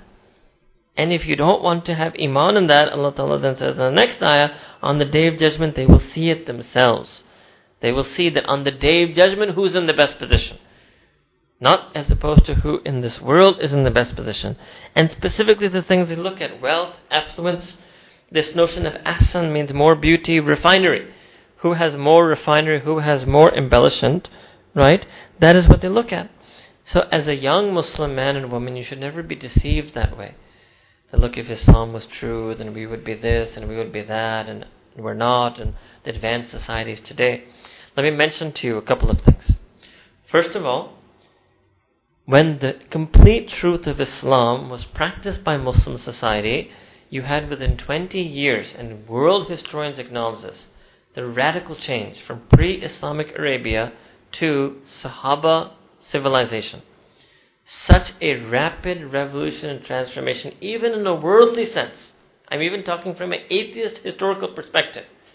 That such a downtrodden group of tribes, who even the empires of Rome and Persia didn't even view them worthy to spit on, became within one generation of Sahaba, before the last Sahaba passed away, became a greater civilization than that of Rome and Persia. In entire human history, there has never been such a revolution of fortune or wealth or affluence or global status on the world as that time. Because they were the ones who most truly practiced Islam. So that can happen. Islam has that power in any case. That if it is implemented completely and truly, it will lead to that again. Second, for many centuries this continued. While the West and Europe was going through its dark ages, right? Islam was in its golden period. And yes, as then Muslims then, there are two things that happened. Number one, there was a spiritual decline amongst the Muslims. So yes, that led to their decline in this world. And second, the rules of the game changed. How is it that the West took out the Muslim world in a worldly sense? There are two things, industrial revolution and colonialism. These were the two things that you see. The Muslim world is higher, the West is lower. Then all of a sudden the Muslims go flat because of their spiritual decline, and all of a sudden the West starts to surge, then the West starts becoming more, in worldly sense, superior. What was that change? That was the Industrial Revolution and colonialism. Industrial Revolution and colonialism, the way the West did these things, the Muslims could never have done them. We could never do that. It's against our religion to do what they did. What do I mean? Number one, Industrial Revolution doesn't mean to invent machines. We're fine with that. But they enslaved their own labor class. This is why Marx became Marx. They oppressed their workers. They made them work 12, 14, 16 hours in mines, in factories. They squeezed them out. And then they gave all of that money concentrated in the hands of the rich. So the Muslims, we don't have that in our history. We never did anything like that. So the material progress of the West is based on oppression of their own labor class, is based on oppression and injustice. And Muslim religion Islam never allowed that. Then the second thing that they did was, once they squeezed their own people dry, they squeezed their own labor, their own minds dry, then they decided to use violent force. It's not liberal. Completely illiberal, through violent force, go and invade and occupy other innocent people and countries, only to squeeze their minds and their people dry, to send the slaves of Africa to America, to squeeze America dry. Islam would never have allowed this either. So these are two things that enabled them to surpass the Muslim world in terms of their wealth. Then there's a third thing that Islam also wouldn't allow. Once they did that and they had all the wealth, then they secured that wealth in a global financial system based on interest. That's the third thing Islam never allows. Right? So yes, they are materially superior to the Muslim world today. But they got that way through rape, murder, pillage, occupation, invasion, colonialism. Right? America actually belongs to the Native Americans. Right? Okay, fair. So, just a little bit of lecturing for you. Back to the tafsir. But see, Allah subhanahu, this is the thing. So the point was, this is a very faulty way of thinking. Don't ever think like that. That you're going to judge your belief or not based on who is wealthy in this world or who is powerful in this world or not. That would be a mistake. Same mistake those kuffar of Makkah Mukarramah made. Same mistake that some people in this world are making today.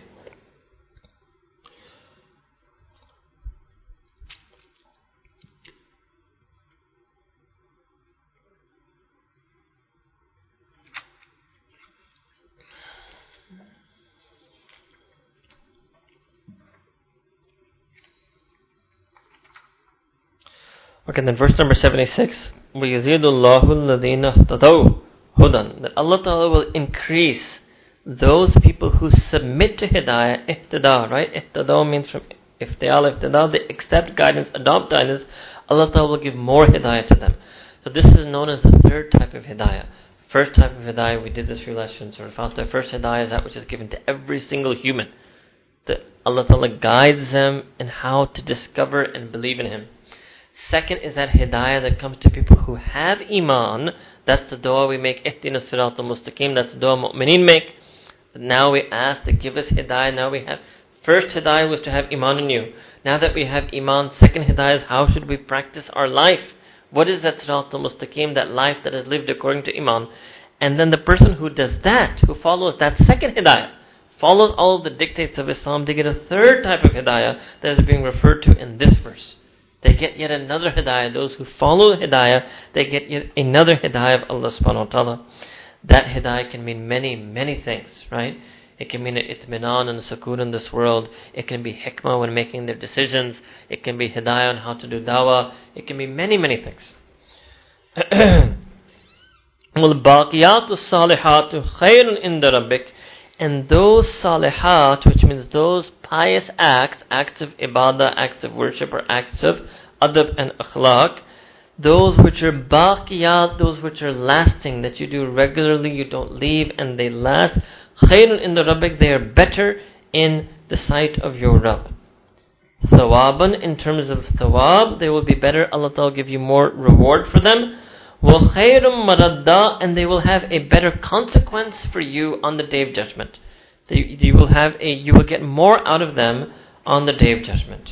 Alright? Okay. So what are these Baqiyatus Salihat? Right? So these are those a'mal that a person does, for example, a Sadaqah Jariyah, that you do an act of charity that lasts until the end of time, right? Was making a masjid, making an institute of Islamic learning, making some way of khidmat. Ilm is also a Sadaqah Jariyah. Somebody writes a tafsir. Still today we read or refer to or reference people who wrote tafsir 1,000 years ago, right? That was something that was lasting for them. Something that lasted. So those things that last, baqiyat, those salihat will give us more reward in our book of deeds. They can offset more of our sins, and there will be more benefit and reward to us on the Day of Judgment. 77 to 80, then Allah Ta'ala then goes back to the kuffar who are so enamored of their wealth and children in this world, they think they will get everything back to them in Jannah. In other words, they will get their money back on the Day of Judgment, and they will be able to use that wealth to populate themselves in the Akhirah. So, أَفَرَأَيْتَ الَّذِي كَفَرَ بِآيَاتِنَا, that have you not seen that person who has rejected our signs and verses of revelation and disbelieved? وَقَالَ, and what does he say? That I will certainly be granted my wealth and my children.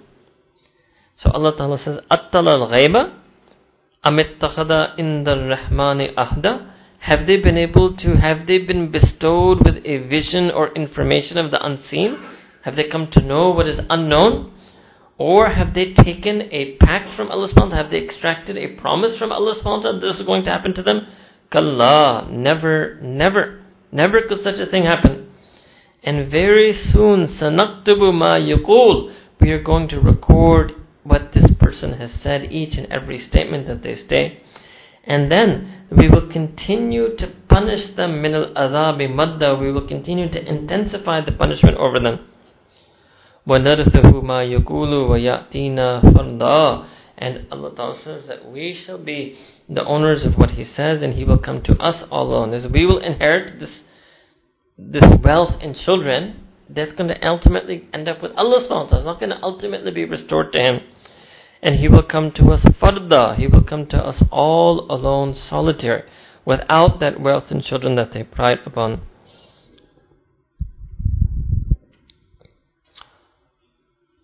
This incident is a hadith in Bukhari, that there was an incident between a mushrik by the name of As and a Sahaba, that same Sayyidina Khabab, a different Khabab, Sayyidina Khabab ibn Arat radiallahu ta'ala anhu.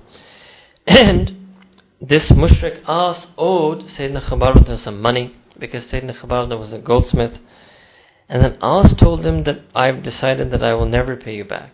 I'm never going to pay you back that loan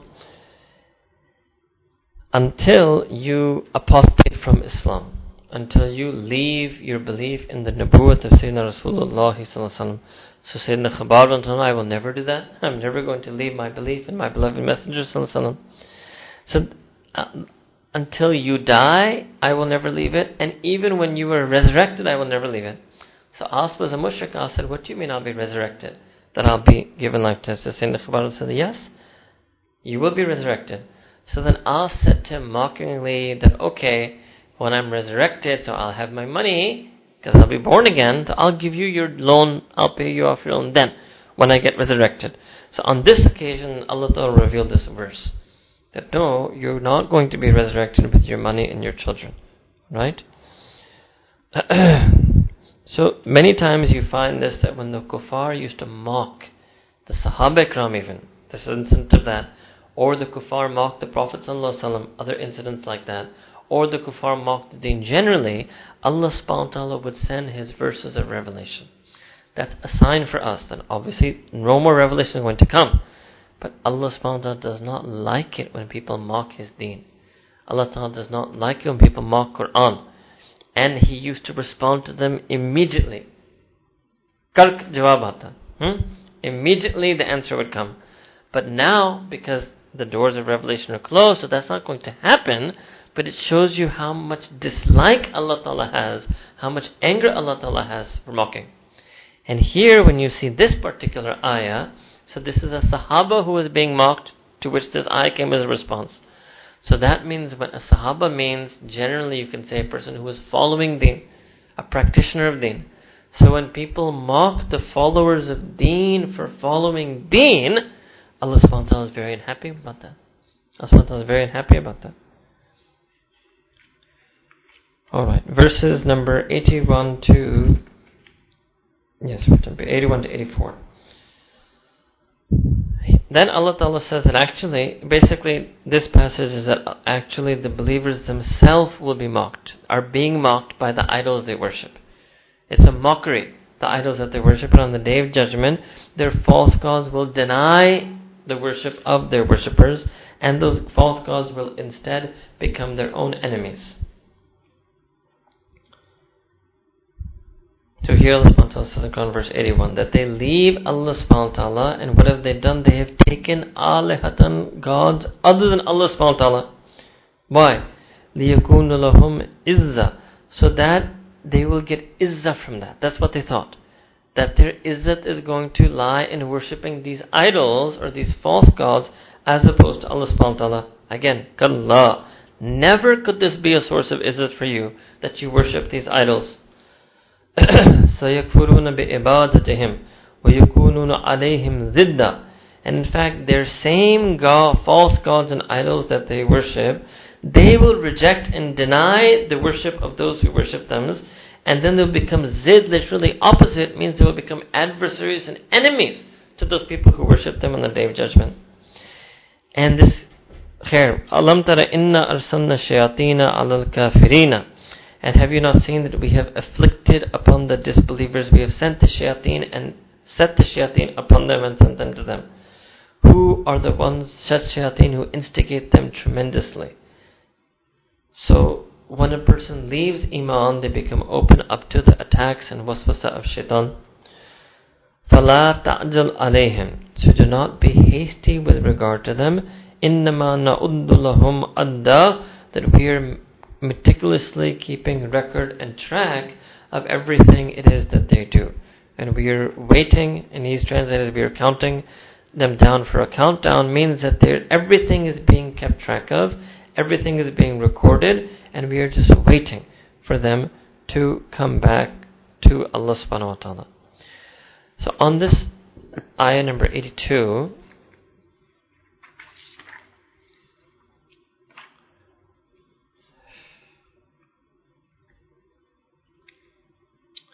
in Surah 46, verse number 6, Allah subhanahu wa ta'ala has mentioned, وَإِذَا حُشِرَ النَّاسِ, that when humanity will be gathered and resurrected, كَانُوا لَهُمْ أَعْدَاءً, that they will have enemies. Who? Though everyone they worshipped, every being they worshipped, will stand as an enemy to them, وَكَانُوا بِإِبَادَتِهِمْ كَافِرِينَ, and they will reject and spurn and deny the ibadat that these people used to do of them.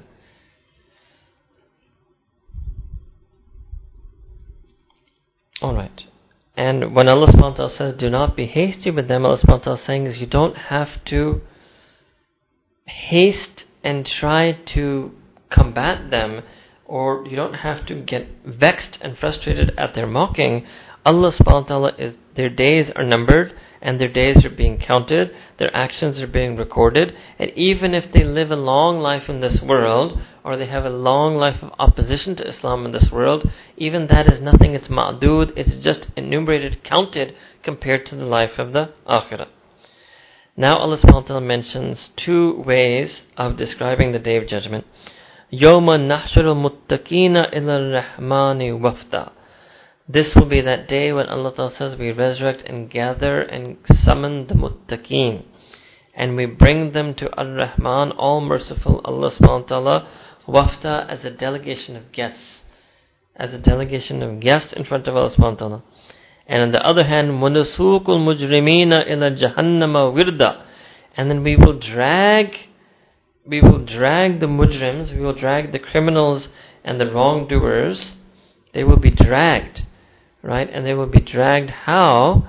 They will be dragged, means they will be dragged towards the fire of Jahannam. Alright? Then, only those la yamlikuna shafa'a, Only those illa min man ittakhadha inda ar-rahmani ahda. No one will have the ability to intercede on behalf of those who are being dragged towards Jahannam, except that person whom Allah subhanahu wa ta'ala has given an ahad, that whom Allah subhanahu wa ta'ala has pledged or covenanted that they will have the ability to intercede. Alright. So this is two groups in the Day of Judgment. Those who were pious and those who were criminal. This notion of intercession, I did this in detail when we did Surah Baqarah, right? And at that point we did all of the different verses about intercession. Simply speaking, that this verse also is making clear that there will be some people who will be allowed to intercede. And that includes Sayyidina Rasulullah sallallahu alaihi wasallam, includes the pious mu'mineen, can also intercede for others. Right? Okay. Now Allah Ta'ala is going to return back to a particular group of unbelievers, which are those people who say that Allah subhanahu wa ta'ala, that Sayyidina Isa alayhi salam is the son of Allah subhanahu wa ta'ala. And according to some reports, some of the Jews at that time also were claiming that Sayyidina Uzair, Sayyidina Isa alayhi salam is the son of Allah subhanahu wa ta'ala, and some Jews were claiming that Sayyidina Uzair alayhi salam was the son of Allah subhanahu wa ta'ala. وَقَالُوا اتَّخَذَ الرَّحْمَنُ وَلَدًا. So these people, their statement is, what do they say? That Ar-Rahman, all merciful Allah subhanahu wa ta'ala, has taken a son. لَقِدْ جِئْتُمْ شَيْئًا إِدَّا. That you have indeed brought, means through this act of saying, you have brought to Allah subhanahu wa ta'ala a gravely tremendous, enormous thing that you have done and said and believed. And if you bring that to Allah on the Day of Judgment, that will be an immense thing. How does Allah subhanahu wa ta'ala, how intense a thing is this? Allah subhanahu wa ta'ala says that the heavens could split asunder because of this. The earth could be rendered open and burst apart because of this. The mountains may crash and be crushed to pieces because of this. This is such an immense thing that you have said, that Allah Ta'ala has a son. This is a sky rendering, earth rendering, mountain collapsing, the enormity of this statement that Allah subhanahu wa ta'ala can take a son. Now imagine if that statement can render the sky, burst the earth, collapse the mountain. What is it going to do to a feeble insan? Insan does not have the expanse of the sky, does not have the weight of a mountain, does not have the stability of the earth. It will completely obliterate a person if they start thinking that Allah subhanahu wa ta'ala has a son. And then all this, Anda'u lir-Rahmani walada. So all of this is because they have ascribed a son to all merciful Allah subhanahu wa ta'ala. While what? وَمَا يَنْبَغِي لِلرَّحْمَنِ أَنْ يَتَّخِذَ وَلَدًا. Again, it does not befit Allah subhanahu wa ta'ala ar-Rahman to have a son. Every single thing, in kulla man fis samawati wal ardi illa ati ar-Rahmani abda. Every single thing in the samawat and ard will come to Allah ar-Rahman, all merciful Allah subhanahu wa ta'ala, as slaves. Abda is a singular, as a slave. And Allah subhanahu laqad ahsahum wa'addahum adda. And Allah subhanahu wa ta'ala has encompassed each and every single thing, and Allah ta'ala has numbered them precisely. وَكُلُّهُمْ آتِيهِ يَوْمَ الْقِيَامَةِ فَرْدًا. And each one of them will come to Allah ta'ala alone on the Day of Judgment. Something we mentioned to you before. All of the people will be gathered together. Allah ta'ala knows each and every one of their numbers. And then each one will individually, solitarily be presented in front of Allah subhanahu wa ta'ala. So Sayyidina Abu Hurairah narrates from the Prophet in a hadith in Bukhari that things that we shouldn't do, put it this way. So the son of Adam alayhi salam has falsified me, whereas he should not. Meaning there are some people from Bani Adam who disbelieve in the existence of Allah subhanahu wa ta'ala when they should not do so. There are some who curse me, and they should not do so. Right? And what is that kufr and cursing? Is that he says, I cannot resurrect him. Whereas it is equally easy to me to create him the second time as I did the first time. How is it that they curse me? They curse me by saying that I have a son. So Allah Ta'ala in the hadith in Bukhari, the Prophet is saying that Allah Ta'ala says that attributing a son to Allah Ta'ala is like cursing Allah subhanahu wa ta'ala. So they curse me by saying that I have a son, whereas I, Allah subhanahu wa ta'ala, am pure from having wife and children. I am ahad, I am mustaghni, I am the one, the ghani, the independent, Lam yalid wa lam yulad, I beget not nor was I begotten, there is nothing equal to me. Right? So this is why it's viewed as such an immense thing, that every single thing in the universe would tremble before uttering such a statement, that Allah subhanahu wa ta'ala has a son. Alright. 96 to 98. This is now about the mu'mineen. As for those, inna alladhina amanu wa amanu salihat, as for those people who had iman and who had done righteous acts of worship and deeds, then Allah subhanahu wa ta'ala will make a wudda. Allah sayyaj'alu lahumur rahmanu wudda, that Allah subhanahu wa ta'ala places a wudda between them. Wudda means a love and affection between them. Right? This was once a whole topic of a talk, but basically those who have iman and amal salih, Allah ta'ala in this world and in the akhirah puts a love and compassion in the hearts of people. This you can also understand from a hadith in Bukhari, that Sayyidina Abu Hurairah said that Sayyidina Rasulullah said that when Allah ta'ala loves a person, He calls the angel Jibreel alayhi salam.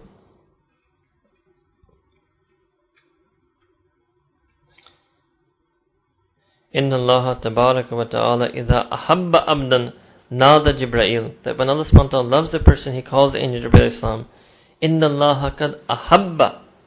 That know that indeed Allah subhanahu wa ta'ala loves fulan and such, fa'ahibbuhu, that you should love him as well. فَيُحِبُّهُ Jibreel, then angel Jibreel starts loving him. ثُمَّ يُنَادِي جِبْرَيْلُ فِي السَّمَاءِ, then the angel Jibreel calls out in the heavens and firmament, إِنَّ اللَّهَ قَدْ أَحَبَّ فُلَانًا, indeed Allah subhanahu wa ta'ala loves so-and-so, فَأَحِبُّوهُ, all of creation is announced this, that you should love him. فَيُحِبُّهُ أَهْلُ السَّمَاءِ, then all of the ones in the celestial realm in the heavens love this person. وَيُوذَعُ لَهُ الْقَبُولُ فِي أَهْلِ الْأَرْضِ, and then Qubuliyya is placed in that person, placed for that person amongst the people of this earth. So this is a hadith in the Sahih Bukhari, and what this is this notion of the wudda, that Allah Ta'ala puts love, makes all the creation, angelic creation, worldly creation, love the people who truly are beloved to Allah subhanahu wa ta'ala. And who are the people whom Allah Ta'ala loves? The people who have iman and the people who do amal salih. Right?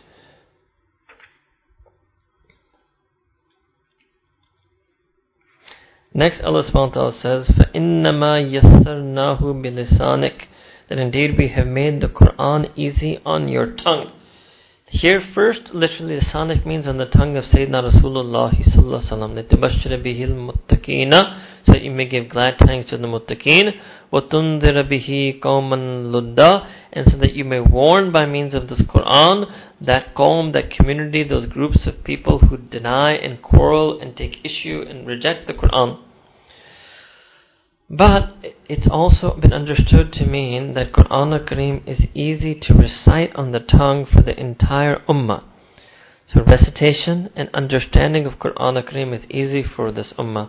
And this is the targheeb really that the ulama give, that why you should study tajweed and from a scholar of tajweed, and study tafsir from a scholar of tafsir, or from a khair, but because Allah Ta'ala has made this easy. And this is targheeb because we think it's difficult. So if you ever think that, no, how am I going to do it? How am I going to fix my tajweed? I feel it's so difficult. I open my mouth and the letter comes out incorrectly. I don't want to pronounce properly. Just think, yes, it might be apparently difficult, but this act of learning tajweed is something that has barakah, that Allah Ta'ala will make it easy. Allah Ta'ala has put His madad and nusrat in this. Right?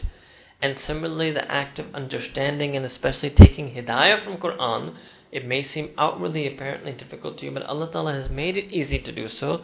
So once you start on the proper way, Allah Ta'ala will give you that hidayah. On the other hand, being easy doesn't mean, right, that you can just do these things on your own, that you come up with your own system of tajweed and then you teach yourself that system of tajweed. It's not going to be that easy that you can do so without expert help, without formal instruction. And the same thing, just like that's true in tajweed, for the pronunciation of Quran, just like that will be true for the ilm of Quran. Right? And then the last ayah of this surah, Allah subhanahu wa ta'ala, وَكَمْ أَهْلَكْنَا قَبْلَهُمْ مِنْ قَرْنٍ, And how many communities are there that we have destroyed before you? How many generations upon generations? And what does it mean? Allah subhanahu wa ta'ala is here simply referring to the phenomenon of death. How many millions of people were there alive before us? So if there are 1.2 billion people alive today, 50 years ago there was a different set of a billion people alive. 50 years before that there was a different set of a billion people alive, and there's no trace of them. There's no trace of them whatsoever. That's what Allah subhanahu wa ta'ala says, right? هَلْ تَحِسُّ مِنْهُمْ مِنْ أَحَدٍ. Is there even any one of them that you can even have any hiss of? Can you even have any trace of any of them? They're completely vanished. Completely vanished. Everybody who lived in the 20s and 30s is gone. Everybody who lived in the 1800s is gone. 1880s is gone. 1860s, they're gone. People who lived in the 1820s are gone. People who lived in the 1780s, they're gone. They're all gone. Every single one is gone without a trace. أَوْ تَسْمَعُ لَهُمْ رِكْزًا. Do you even hear any whisper from them? They've completely gone. Nor can you see any trace of them, nor can you even hear a whisper for them. So here at the end then, the last one ayah is almost like a stand-alone, single ayah in conclusion to this whole surah, right? And that this is the ultimate lesson to be learned for us as believers, right? That yes, Allah Ta'ala is showing us in Quran the stories of these previous generations, the disputes the Christians had with one another and then with the Prophet ﷺ, the mocking and disputes that the Ahl Quraysh had with Makkah Mukarramah, and then all of the history of all of humanity. All of that, maybe we may read about it, but those people, Ahad, every single one of those people, they've all vanished and gone without a trace. And we ourselves are also destined to vanish in a similar way, such that nobody will ever be able to see us, nobody will ever be able to hear us. We are also destined for that end. And so better that before we reach that end, that we prepare for that end, we make our life according to Quran al-Kareem, we heed the lessons of Quran and the warnings of Quran. So we take a break now here. It's almost 4, and we've ended Surah Maryam. Then when we come back after the break, we will inshallah ta'ala do Surah Taha. أعوذ بالله من الشيطان الرجيم بسم الله الرحمن الرحيم Taha. This is Surah number 20 of Quran, Surah Taha. This surah is Makki and it has 135 ayat. And according to many reports, this is that surah of Quran that Sayyidina Umar ibn al-Faruq radiyallahu ta'ala anhu, he read and recited when he came into his sister's home. Sayyidatina Fatima radiyallahu ta'ala, who was the name of his sister, is a different Fatima from the Fatima who was the daughter of the Prophet radiyallahu ta'ala. And after he accosted her and his brother-in-law, then he recited this part of Quran. And this is a very interesting thing, because in this surah, most of the surah is about Sayyidina Musa alayhi salam. Now, Sayyidina Umar radiyallahu anhu, before he accepted Islam, he was not from the Ahl Kitab. He was, notwithstanding that there were a handful of Jews and Christians, but most of the people in Arabia had not even really heard anything about Judaism and Christianity. So, why was Sayyidina Umar moved so much by this? Well, many people offer many reasons. One simplest and most correct reason is just because it was Quran, right?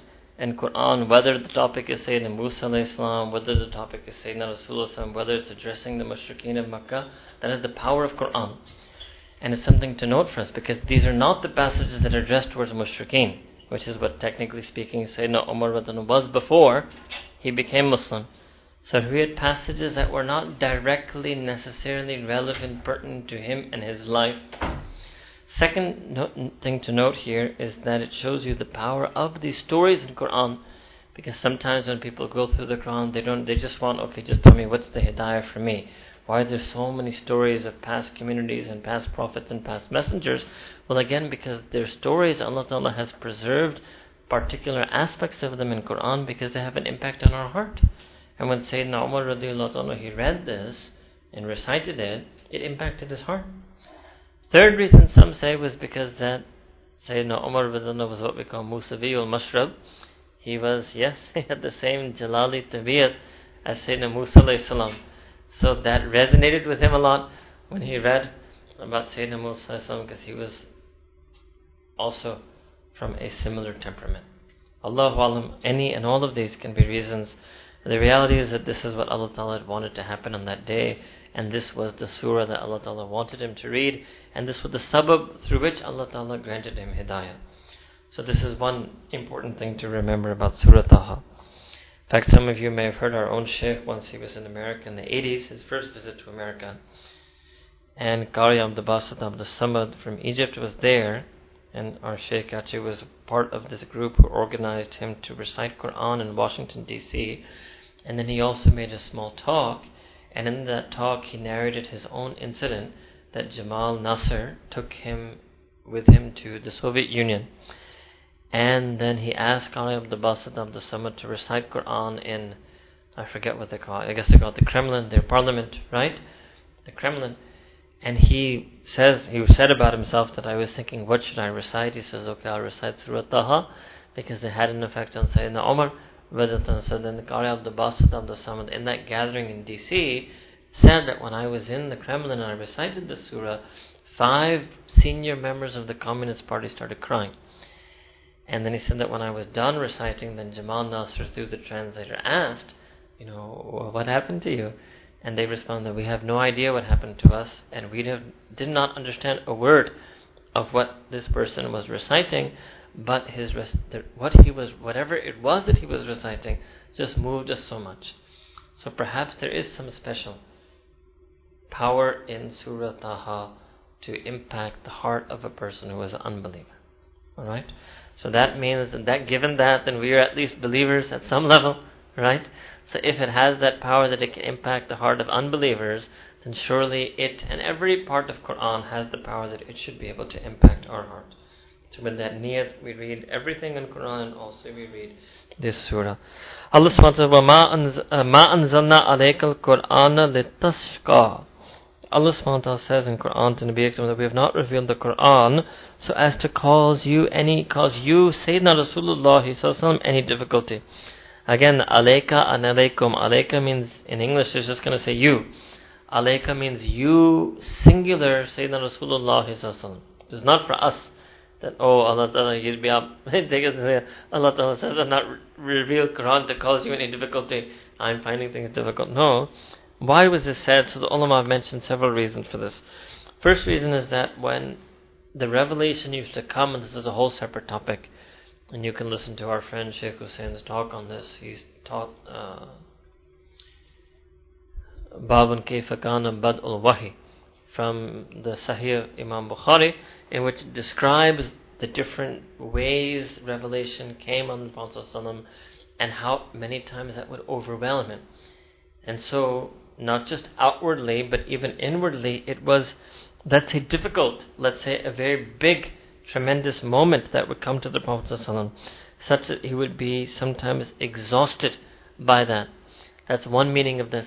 Second is that when the revelation was revealed, Sayyidina Rasulullah used to recite long passages and repeat in the beginning, even in his night Tahajjud Salah, as all of you know, so much so that his heels and ankles became swollen. So that was another voluntary, if you will, but a difficulty that he had put him in, he had chosen. Third meaning is that according to some of us, that the mushrikeen, when they used to see this, because sometimes they would happen to be there when the Prophet would see revelation, and they would see him undergo that experience, so again they would mock, and they would say, oh look, this is, your revelation is causing you difficulty. It's not a nice deen, it's something that is of harm or hardship for you. Fourth is the difficulty. Some of us say that what means here is that Sayyidina Rasulullah, when the unbelievers would not accept Quran, that caused them great difficulty. The unacceptance of Quran in the hearts of the disbelievers, that used to, and that obviously we know, that used to be a source of great grief and sorrow to Sayyidina Rasulullah, that can also be called a difficulty. And this interpretation is backed up by Surah Kahf, which we did in verse number 6, where Allah subhanahu wa ta'ala consoles, in a sense, Sayyidina Rasulullah, لَأَلَّكَ بَاقٍ نَفْسَكَ عَلَى آثارهم إن لم يؤمنوا بهذا الحديث أسفا, that you should not destroy yourself after them in grief because they do not believe in this hadith. But here hadith means Quran al-Karim, hadith means in this news, in this narration, in the narration of revelation, right? So all of these meanings can be there. All of these meanings are there, right? Then Allah Ta'ala says that, however, إِلَّا تَذْكِرَةً لِمَنْ يَخْشَى, however, the Quran al-Karim is a tadhkirah, is an advice, admonishment, nasiha for that person who fears Allah subhanahu wa ta'ala. So what was it, then in taking on the last one, what was it that the people were missing? They didn't fear Allah subhanahu wa ta'ala. And this is a problem a lot of us, the contemporary Muslim, has, is that we may approach the Quran sincerely, we may approach it genuinely to learn, but we don't have the khashiyah of Allah subhanahu wa ta'ala in our heart. Therefore we read it with complete iman, we 100% believe it's the kalam of Allah subhanahu wa ta'ala. When we listen and hear and understand the meanings, our mind intellectually completely agrees and submits to the meanings, but it doesn't change us. It doesn't change our life. It doesn't change our action. It doesn't change how we are. For that what tadhkirah means, that you actually receive and attain advice from it. You internalize it, it changes you. That happens for a person who has the fear of Allah subhanahu wa ta'ala in their heart. And that's our problem. We're so fearless, we can read Quran, recite Quran, study Quran, teach Quran, and then still do sin, because we're fearless. So that means then, if the Quran al-Karim is going to benefit that person who has fear, right? So it's not door that, okay, I'm going to get the fear from the Quran. You're going to get the fear from Quran when you fear Allah subhanahu wa ta'ala. So it means you have to get fear of Allah subhanahu wa ta'ala. Where can you get that? You can get fear of Allah subhanahu wa ta'ala from the people who fear Him. When you get the fear of Allah subhanahu wa ta'ala from the people who fear Him, then you're ready to get the Quran from the people who know Quran. So this is an aspect of our deen. And you find many places Allah Ta'ala in the very beginning says, Hudal lil muttaqeen. It's hidayah for the people who have taqwa. Now where are they going to get the taqwa from? They have to get it from people who already have it from muttaqeen. Alright, revealed tanzilam mimman khalaqal arda was-samawat al-ula. This is revealed from Allah subhanahu wa ta'ala, that being who created this earth, the expanse of the earth, and the lofty samawat, the ula, the high samawat. Then ar-Rahman al-arsh istawa. This is something that we did when it came in Surah, I did this few months before last year, in Surah Araf, right? This is not meant literally. Now this is one of the most debated verses of Quran amongst a certain group of small academic circles. Did Allah Ta'ala does He literally sit on the arsh? No. And even for me to make an ishara like that is not allowed. Allah subhanahu wa ta'ala does not have a physical body that He can position Himself physically on top of the arsh.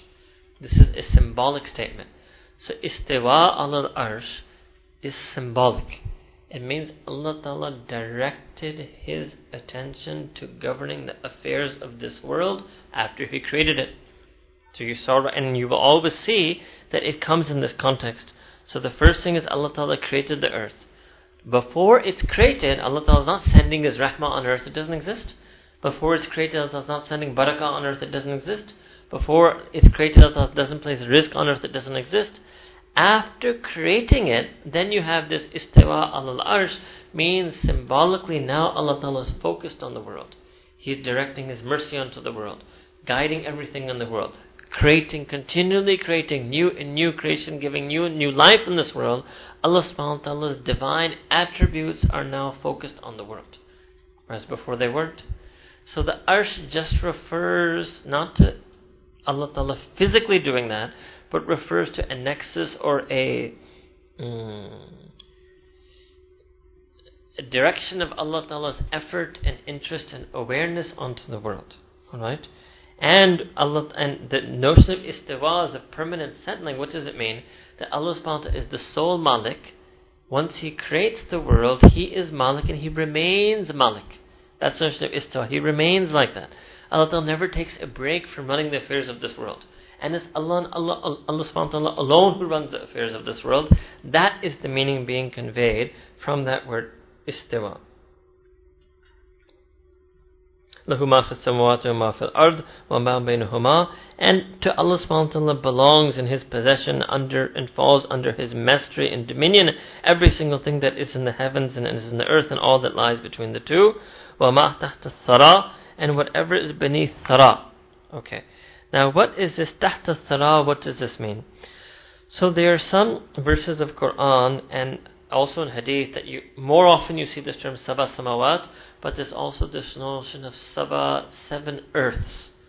And so the 7th earth, what is beneath that 7th earth, is referred to as Thara. Now you could call it, literally it also means earth, or it means clay, right? It means some level of dominion, some alam that is there. So the notion is you have the samawat and the ard, 7 samawat and 7 ard, that denotes all of the physical creation. And Allah subhanahu wa ta'ala is also the master of everything that is beyond them. Beyond, for our sake of our human understanding, the concept of beyondness is being plotted as 2-dimensional. One is fawq and one is tahat. One is what is above and beyond this known physical realm. And that is normally enough. In English we just talk about in 1 dimension. But in the Arabic idiomatic expression, there's a second way, and what is below. I mean, I would say what is above and beyond your comprehension. What is above and beyond this world. In English it doesn't make sense to say what is below this world. What is below and under this world. You get, then you start thinking, I don't know, Greek mythology, what's underneath, and hellfires, and no, not like that. Right? But in Arabic, below and under the world is the same thing as above and beyond the world. Right? So you can say what is fawq of Sidratul Muntaha and what is tahtu the thara. Everything falls under the dominion and control of Allah subhanahu wa ta'ala. The physical creation, non-physical creation, every aspect of the world, every dimension, every plane of existence. Alright. Then, in tajhar bilqawl, okay, if you were to speak aloud, you don't need to. فَإِنَّهُ يَعْلَمُ السِّرَّ. Even Allah subhanahu wa ta'ala knows what you keep secret. وَأَخْفَى, and Allah ta'ala knows that what is even the most hidden. Right? And this is, again, something that is used by the mashayikh, that you have a sir. Akhfa refers to that which is most khafi. So this is ism tafdeel. Ism tafdeel has the regular thing in the zimin of it. If there is an akhfa, there is a khafi. So you have sir, khafi, and akhfa. Means Allah Ta'ala knows, you don't have to declare it. Declaring it out loud is not something that's going to make Allah Ta'ala know. What is this? This is coming at you because Sayyidina Rasulullah also used to exert himself sometimes when he used to recite the Quran very out loud. And here Allah Ta'ala was giving a rukhsah to the Prophet that no, you can recite it silently or even inaudibly, that will be sufficient. But now this is a broader thing, that what does it mean? It means that Allah subhanahu wa ta'ala knows, right, what is in the hearts and what you keep hidden. And you can see here the verb here, Allahu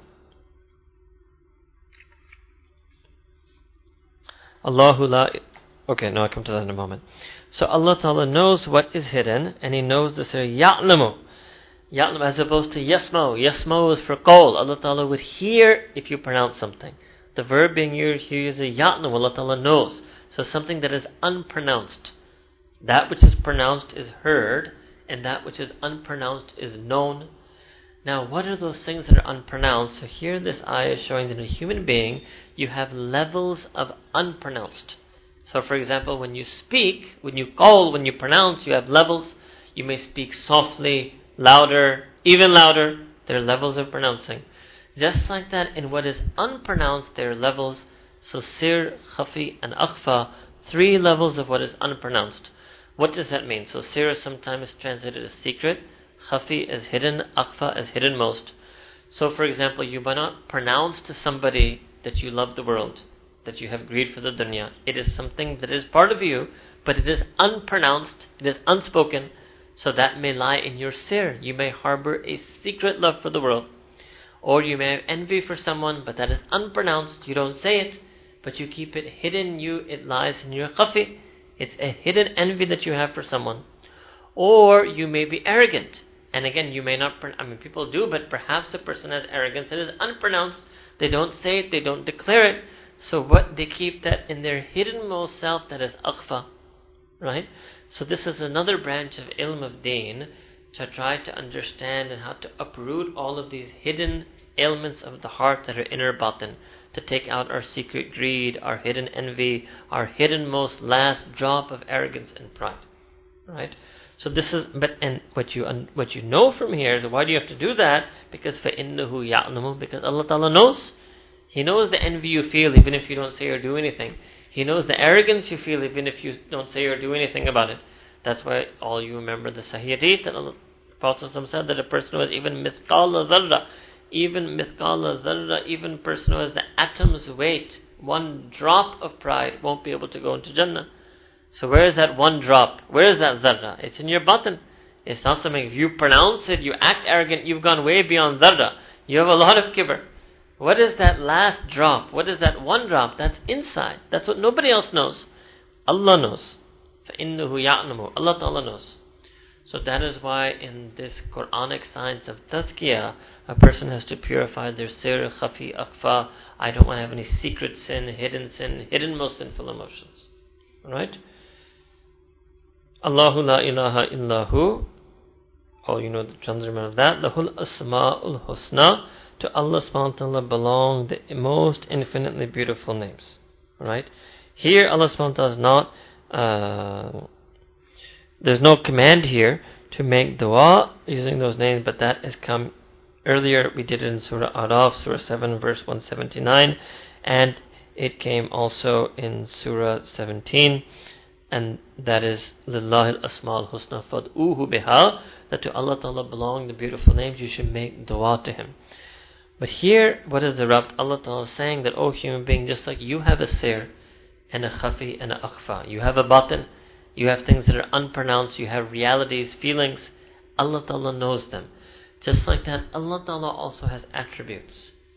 And the way Allah Ta'ala pronounces and reveals those attributes to you is those Asma'ul Husna.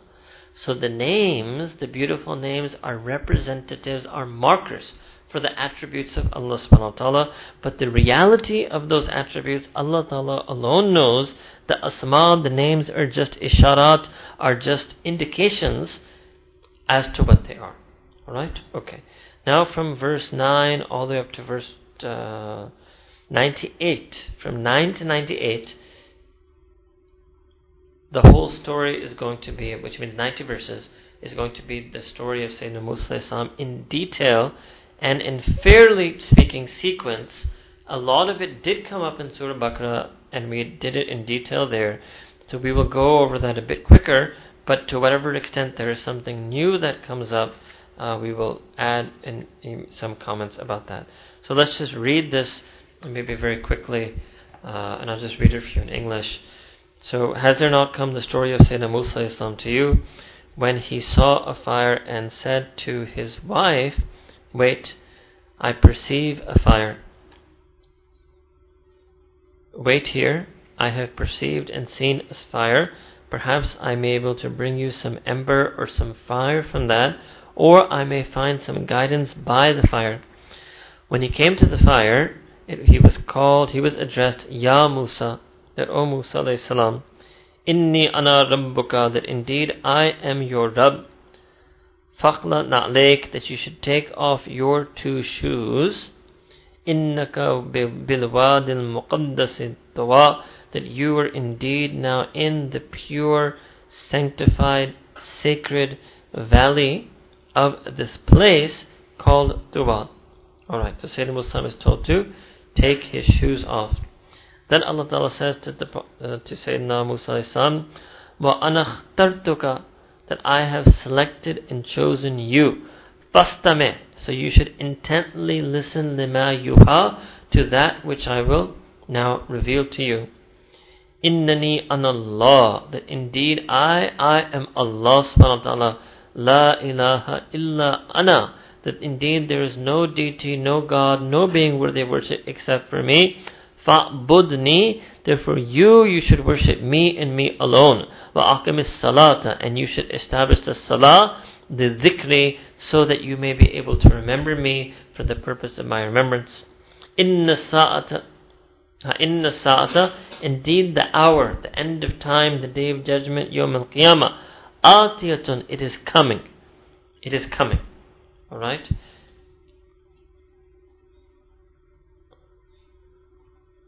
Akadu ukhfiha litujza kullu nafsin bima tas'a. But Allah Ta'ala says that I, Allah subhanahu wa ta'ala, am going to conceal the time and when that time will come. Why? So that every single self will be able to get the jaza for their sa'i, will get the reward or recompense or be compensated for their efforts on earth.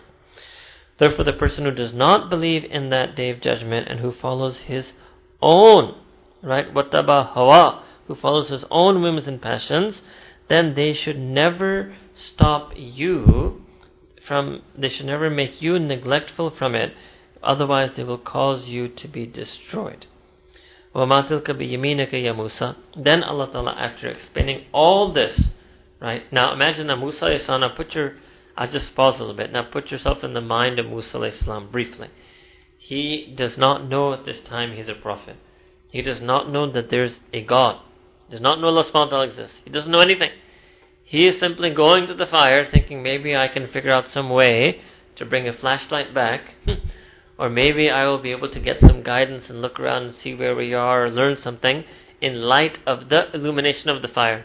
That's why he goes to the fire. Allahu Akbar. And when he's there, Allah subhanahu wa ta'ala is talking to him that, oh Musa, it's me. Allahu Akbar. It's me, Musa, your Rabb. Right? Those of you here in Chakwal last year, you may remember the Maulana who gave this in a very khas andaz. He explained this passage to you. Okay. Then he asked him that, and what?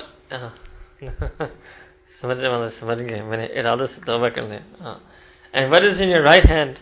And what is in your right hand, O Musa? Right? Now, Sayyidina Musa should be at a loss for words. He should be completely flabbergasted. He should be completely floored. That not only is there an Allah subhanahu wa ta'ala, then that Allah subhanahu wa ta'ala is talking to me. I've taken my shoes off. I'm in the valley. Something's going to be revealed to me. There's an end of time, but the end of time is secret. Right? But now, partly because this was a way to snap Sayyidina Musa out of it, asking a very simple, mundane question. Right? Like when people are saying to come, what's your name?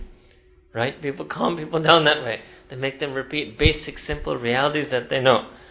And Sayyidina Musa alayhi salam, another reason is they say because he was Kalimullah, he was loved to talk to Allah subhanahu wa ta'ala. So this is that famous passage where then Allah subhanahu wa ta'ala asked, so what did Musa call? Sayyidina Musa responded, Hiya asaya, that this is my asa, this is my staff. Now, the answer is done. What is that in your hand, in your right hand? This is my staff. Now Allah subhanahu wa ta'ala asks, what do you do with it? But Sayyidina Musa alayhi salam starts talking. Right? He takes an opportunity. It's my turn to speak. So, atawakku alayha, that I lean on it. Wa ahushu biha ala ghanami, and I use it to take down leaves from the trees so my sheep and goats can graze upon it. And then he couldn't think what else to say. Right?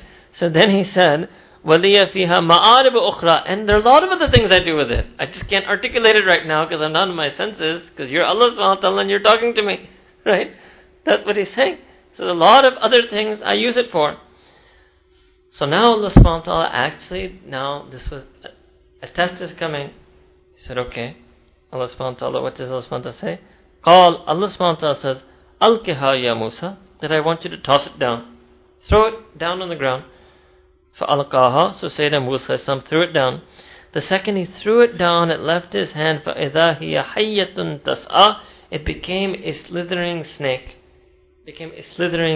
Running around, slithering snake. Then Allah Ta'ala said to Sayyidina Musa, Allah subhanahu wa ta'ala said to Sayyidina Musa, خُذْهَا, pick it up and grab it. وَلَا تَخَفْ, and don't be scared. سَنُعِيدُهَا سِيرَتَهَا الْأُولَى, that I will restore it, Allah Ta'ala, I will restore it to its original state. Alright. And this is what happened. This doesn't, Allah doesn't mention this, but Sayyidina Musa did that. He picked it up and then he saw that the staff was restored to its original state. So here was this is going to be a sign that Musa is going to use later in his da'wah, but actually this was first and foremost initially a sign of Allah Ta'ala's power to Musa. This was a glimpse of the power of Allah subhanahu wa ta'ala. And this was a training of tawakkul. This was the training that Sayyidina Musa being trained that you have to trust Allah subhanahu wa ta'ala. You are now becoming a Nabi, and you're going to do whatever Allah subhanahu wa ta'ala tells you to do, and He's going to ask you sometimes to do things that are khilaf-e aql, khilaf-e ada, and you have to have tawakkul on Allah subhanahu wa ta'ala and trust in Him that to do what Allah Ta'ala wants you to do is what you have to do. All of that just took place in this one thing. Alright? Then, to also show that, okay, not every single sign is going to involve such a test or a scary slithering snake. So Allah subhanahu wa ta'ala gave Sayyidina Musa alayhi salam another sign. وَضْمُمْ يَدَكَ إِلَى جَنَاحِكَ, that you should press your hand under your side, under your arm. Can mean arm, but it has to be it could be anywhere in your side, right? And then when you do that, it will emerge shining. It will emerge shining without any defects.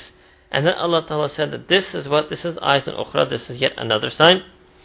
لِنُرِيَكَ مِنْ آيَاتِنَا الْكُبْرَى, so that we may show you a glimpse, a sign, a sample of our ayatina al-kubra, of our immense and tremendous signs. Alright. So this is all happening very fast for Sayyidina Musa. Then next, another bomb drops. Right?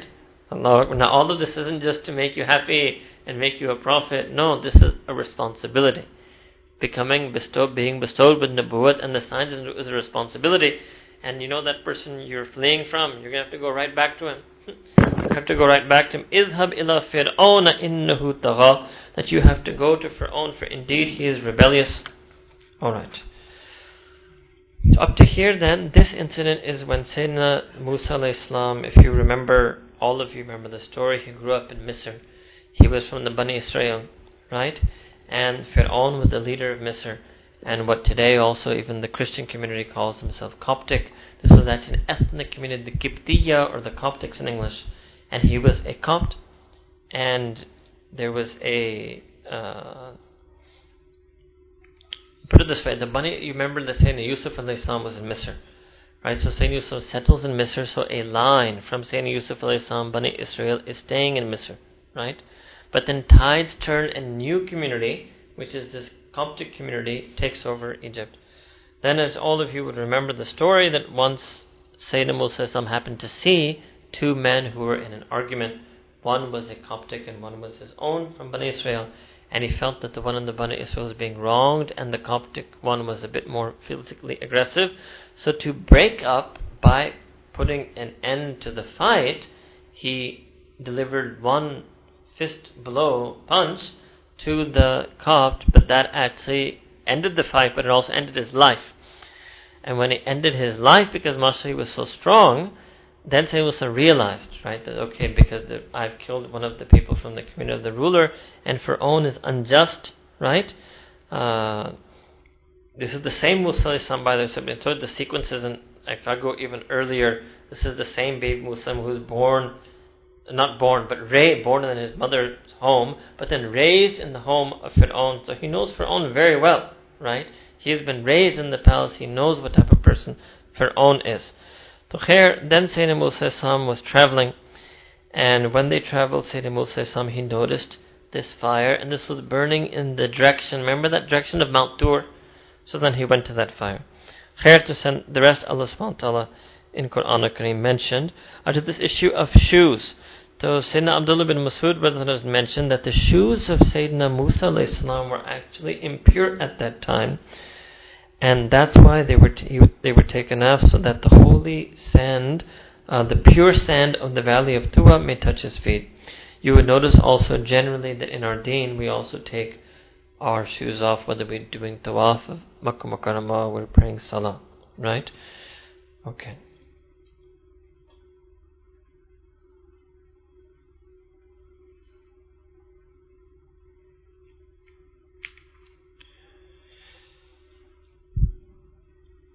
This fire, right, the commentators have said that actually this was not a fire. And in Hadith, in Sahih Muslim, Sayyidina Rasulullah mentioned that this was actually the nur of Allah subhanahu wa ta'ala. So that light, he actually saw a light. and he went towards that light. That would have been a better way to say it. A light which he thought to be fire, thinking that he would bring back some warmth and light from that fire, etc. But actually it was a nur of Allah subhanahu wa ta'ala. And with Sayyidina Rasulullah, it's a difficult thing to understand, but the Prophet said in this hadith that the nur of Allah ta'ala is his veil. And that the brilliance of Allah subhanahu wa ta'ala would singe and burn the eye if the brilliance of Allah was exposed to this world. Now, it doesn't mean that Allah subhanahu wa ta'ala again is physical and has some shroud of light over him. But you would know that these are also two names of Allah subhanahu wa ta'ala, Huwa al-Zahir, Huwa al-Batin. He is al-Zahir, He is al-Batin. So this nur that Sayyidina Musa alayhi salam saw was what in Arabic they call it the Jalli, which is a manifestation or a shot, right, of Allah subhanahu wa ta'ala's nur. And that is something, right, that he was able to see from a distance, and he was able to walk towards that, right?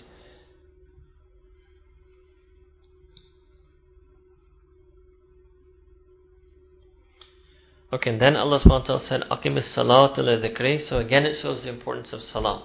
One of the very first things that Allah subhanahu wa ta'ala tells Sayyidina Musa alayhi salam is that you have to establish salah. So this is a Nabi being bestowed nubuwah, but being told the importance of ibadah. And that's another way to think. That look, even the Anbiya had to pray. Sayyidina Rasulullah prayed. All these Anbiya were commanded to pray. So when the prophets of Allah subhanahu wa ta'ala prayed, because you have people sometimes say, they think, no, well, I'm a good person, I don't need to pray because I'm good. Even if you ask that person, do you think you're as good as a Nabi, as a prophet, they would say, no. Nobody would even, no honest person would ever be able to make such a ridiculous claim that they're as good as a prophet. Well, all of the Anbiya were commanded to pray. So in terms of needing to pray, the Anbiya need to pray. So if the Anbiya need to pray, then us who are Ghair Anbiya, obviously we need to pray. So something just to point out that you see in all these places, you saw in Sayyidina Isa alayhi salam, here saying Sayyidina Musa alayhi salam, and their inception of their Nabuwah, they mention that they've been commanded to pray Salah. So this is the incredible importance of Salah in our deen and in the entire realm of humanity. Alright? And this is why also it comes in a date, and on the Day of Judgment, our Salah will be the first thing that is asked. It was also the first thing commanded to the Prophets, by the Prophets, and it will be the first thing that we are asked about. Here you also have another mention when Sayyidina Musa talks about the benefits of his staff, that clearly he was also a shepherd. He was herding and grazing sheep and goat. This is also considered to be a sunnah of the Anbiya. And Sayyidina Rasulullah sallallahu alaihi wasallam, Sayyidina Isa alayhi salam, Sayyidina Musa alayhi salam, Sayyidina Ibrahim alayhi salam, and other Anbiya, I cannot say necessarily all Anbiya, but many of the major Anbiya. So to do this with niyat of sunnah is also something that a person can do. The asa itself, so Sayyidina Rasulullah sallallahu alaihi wasallam also made use of an asa, which was primarily used in Jummah khutbah and sometimes used when the Prophet was walking. So this is also considered a sunnah of the Anbiya generally, and a sunnah of Sayyidina Rasulullah sallallahu alaihi wasallam.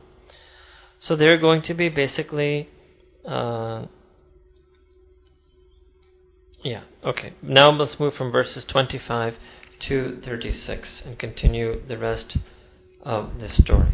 So Allah Ta'ala then ended and said what? That you have to go towards Fir'aun. So now, when hearing that command, that Sayyidina Musa makes a dua, tells Maqal, Sayyidina Musa, this is the famous dua, Rabbi shrah li sadri, wa yassir li amri, wahlul uqdatam min lisani, that, oh Allah subhanahu wa ta'ala, I ask you to give me shara sadr. I ask that you expand my breast, fill it with more of your nur, give me itminan, give me sukoon, wa yassir li amri, and make this task of mine easy. Can mean the immediate task of going to Fir'aun, can mean the overall task of being a Nabi. You can see in some sense Allah Ta'ala did not grant this dua, because when you see in Surah Baqarah, he had a very tough time dealing with his own people, right? So the task of going to Fir'aun was made easy, reaching there was easy, confronting him was easy, escaping him and then eventually him being drowned was easy, right? So that's why it's more probably being used in the immediate sense, that make this task of mine, which you've told me to go to Fir'aun, make it easy. Wahlu uqtatam min lisani, and untie the knot on my tongue.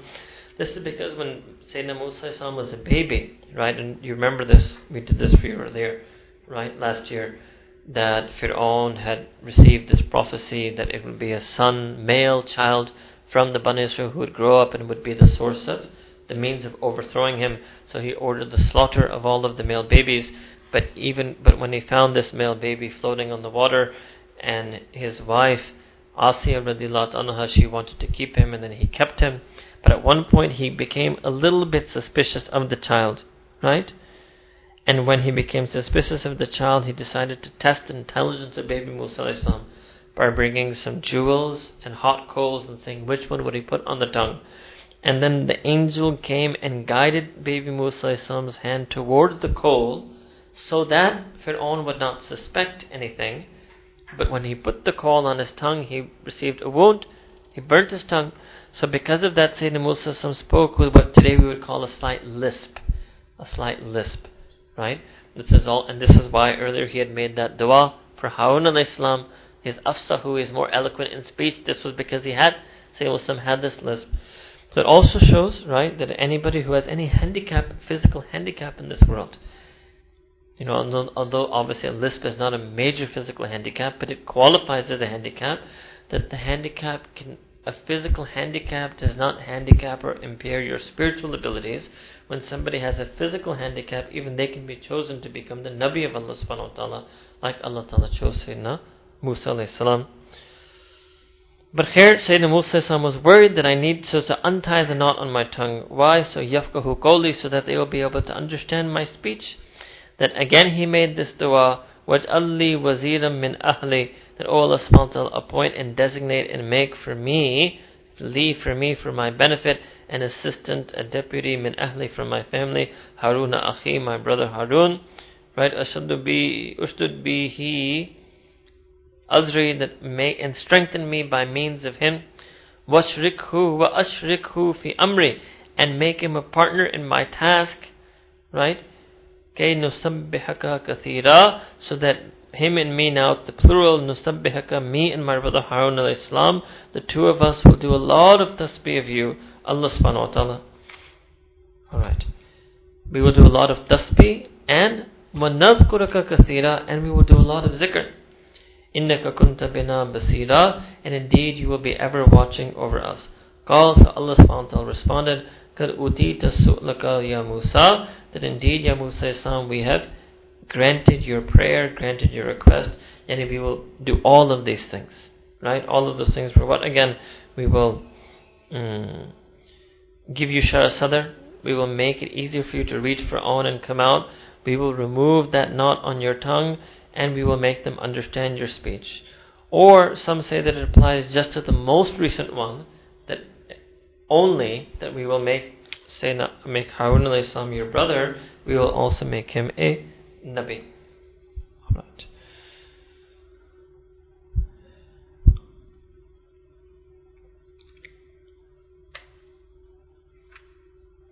Verses 37 to 40.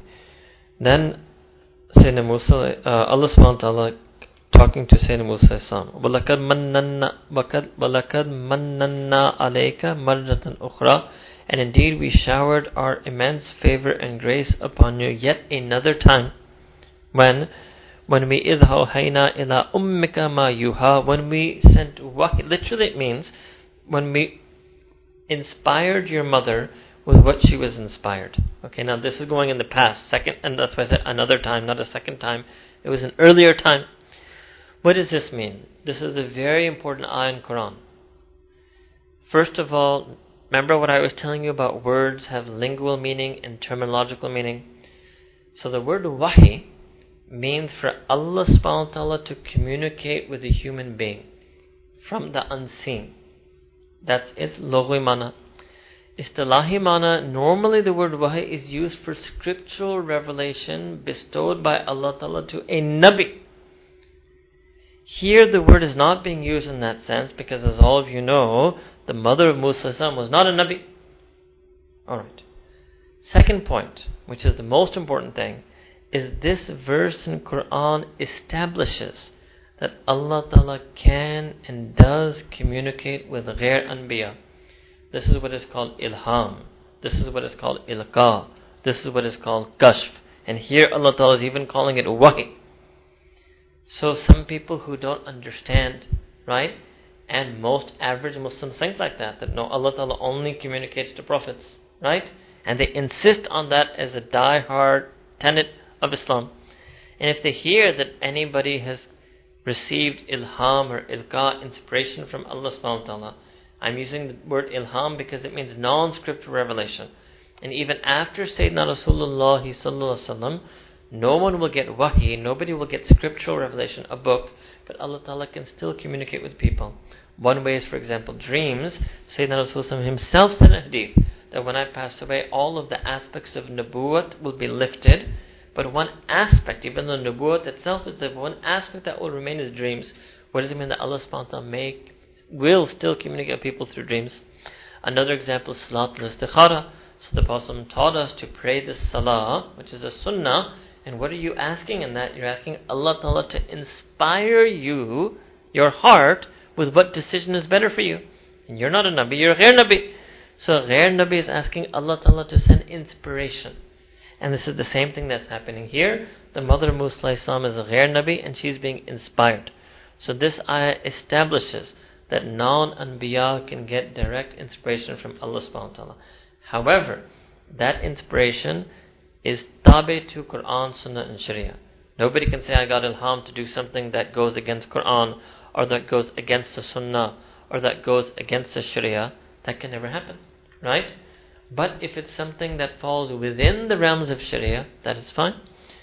And that is why even in the fields of Islamic learning, people have gotten such inspiration. For example, a Mufassir may get inspired to write a particular nukta or commentary on Quran. A Muhaddith might also use some feeling of inspiration to decide a grading of Hadith, right? And the Fuqaha many times said that Allah Ta'ala would inspire them was the barakah of Allah Ta'ala's inspiration and hidayah, that they reached that point of ijtihad, that they were able to do that ijtihad. And same thing in the Mashayikh of Tasawwuf, they may get an ilham from Allah subhanahu wa ta'ala about a particular method of zikr. But as long as that method of zikr, that point of ijtihad, that concept in tafsir, that process in hadith, have to fall within Sharia, there's nothing in it that goes against Sharia. This is the criteria for everything in our deen.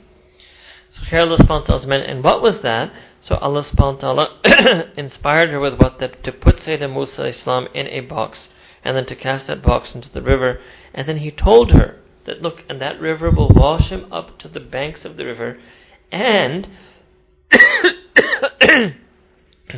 يَأْخُذُهُ عَدُوٌّ لِي وَعَدُوٌّ لَهُ, that who will pick him up from the bank of the river? Somebody who is aduwwun li, my enemy, wa aduwwun lahu, his enemy. Now the mother, first she got the tasalli that okay, first she got a shock, put your baby in a box and set him on the river. Then she got the tasalli, no, the baby will live, the box will be washed up and your baby will come. Then again she got a shock, but the person who's going to find him is going to be my diehard enemy, Allah's enemy, the enemy of Allah, and will be his enemy, the enemy of Sayyidina Musa alayhi salam. Then what did Allah Ta'ala say? وَأَلْقَيْتُ عَلَيْكَ مَحَبَّةً مِّنِّي, and I have sent down on you, Sayyidina Musa alayhi salam, love from myself. Allahu Akbar kabira. Ajib. وَلِتُصْنَعَ عَلَىٰ عَيْنِي, and that you will be raised under my gaze, means under my supervision. Right? You will be raised under, literally it's my gaze, but you will be raised under my supervision.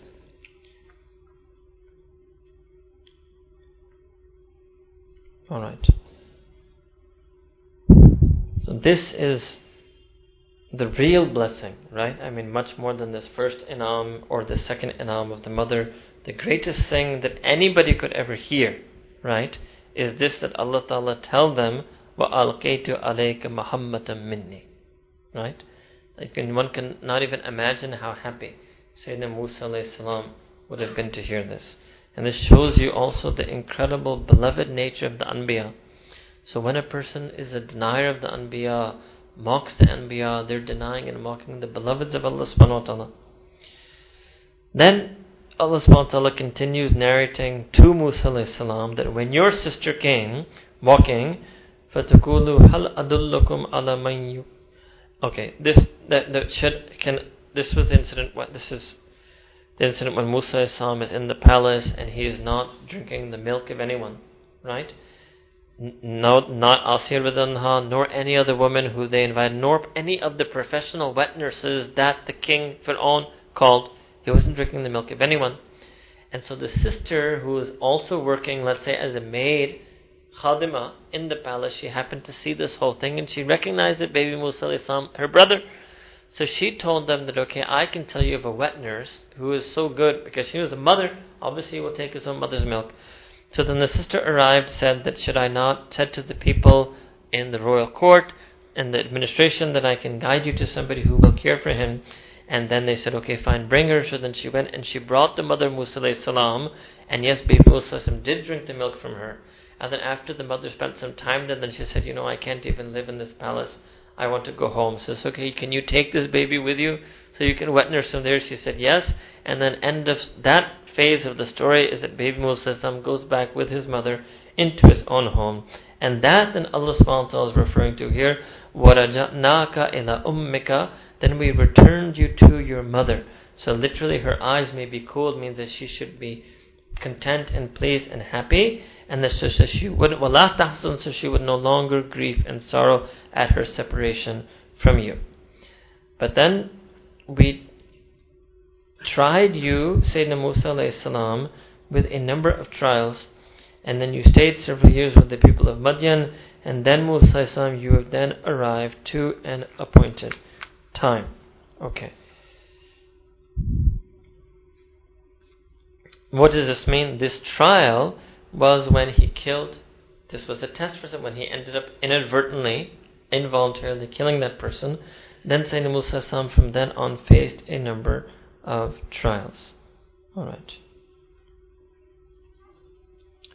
Then moved from 41 onward. Then another second, maybe most beautiful line that Musa alayhi salam hears after the ayat of love is ayat 41.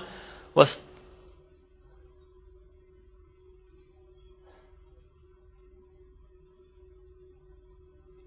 وَاسْتَنَعْتُكَ لِنَفْسِي, that I've chosen you and selected you for myself. Right? Now, this is something more than just nubuwwat. This has a much deeper meaning. Right? When somebody says, मैंने आपको अपने लिए बस चुन लिया. Yes, मेरा अपने काम भी एक होगा आपसे, that you're going to be a Nabi. But what is Allah subhanahu wa ta'ala saying to Sayyidina Musa, that I've selected you for myself. So this is the second incredible sentence that Sayyidina Musa gets to hear directly from Allah subhanahu wa ta'ala.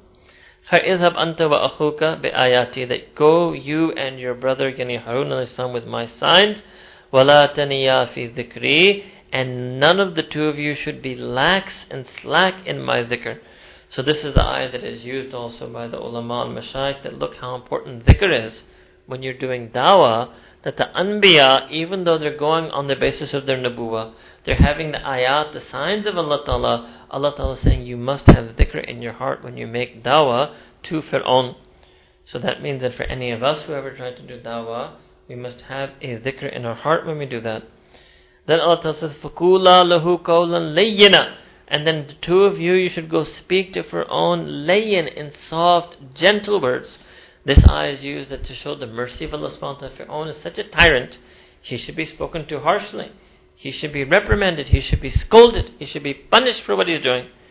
And at this point he has already killed who knows how many thousands of baby boys, right? He's a mass murderer. He is a tyrant, dictator, and mass murderer. And Allah Ta'ala is sending His beloved, chosen Musa alayhi salam and his brother Harun alayhi salam, and telling the two of them that the two of you should go and speak gently. Why? Because if you speak gently, لَأَلَّهُ يَتَذَكَّرُ أَوْ يَخْشَى, that maybe he will be able to get that tadhkara, get that nasiha, or maybe he will fear. Now getting the nasiha you can understand, because if you speak to someone gently, maybe his heart will open up, maybe he'll listen to what you're saying, right? And then maybe he'll take the advice and admonishment. How would speaking to somebody gently make him fear, right? So the notion of fear is that it may make him fear Allah subhanahu wa ta'ala. This is what we told you, that I've mentioned to you sometimes before, about the fear born of Allah's mercy. There's a fear like humility that is born of Allah's mercy. He'll be embarrassed that, look, I've been such an oppressor to this community, and here they're speaking to me nicely, and they're gently inviting me. I should fear that Allah subhanahu wa ta'ala, who is still being so merciful to me. Right? So this ayah is used as an usul for us. It shows us how to give dawah, how to invite people, that you have to invite them softly, no matter what they say. Whether they listen or not, that's in Allah Ta'ala's hidayah, right? And in this case, Fir'aun will not listen, right? And there may be people like that today, but no matter what, we have to speak to them in gentle words, because that's the only chance that they may heed the tazkirah, or they may learn how to fear Allah subhanahu wa ta'ala. So the two of them, Sayyidina Musa and Sayyidina Harun, they said, they made dua to Allah Ta'ala, they addressed Allah Ta'ala, Rabbana, innana nakhafu. We are, forget him fearing, we are afraid. Indeed, we are afraid of what?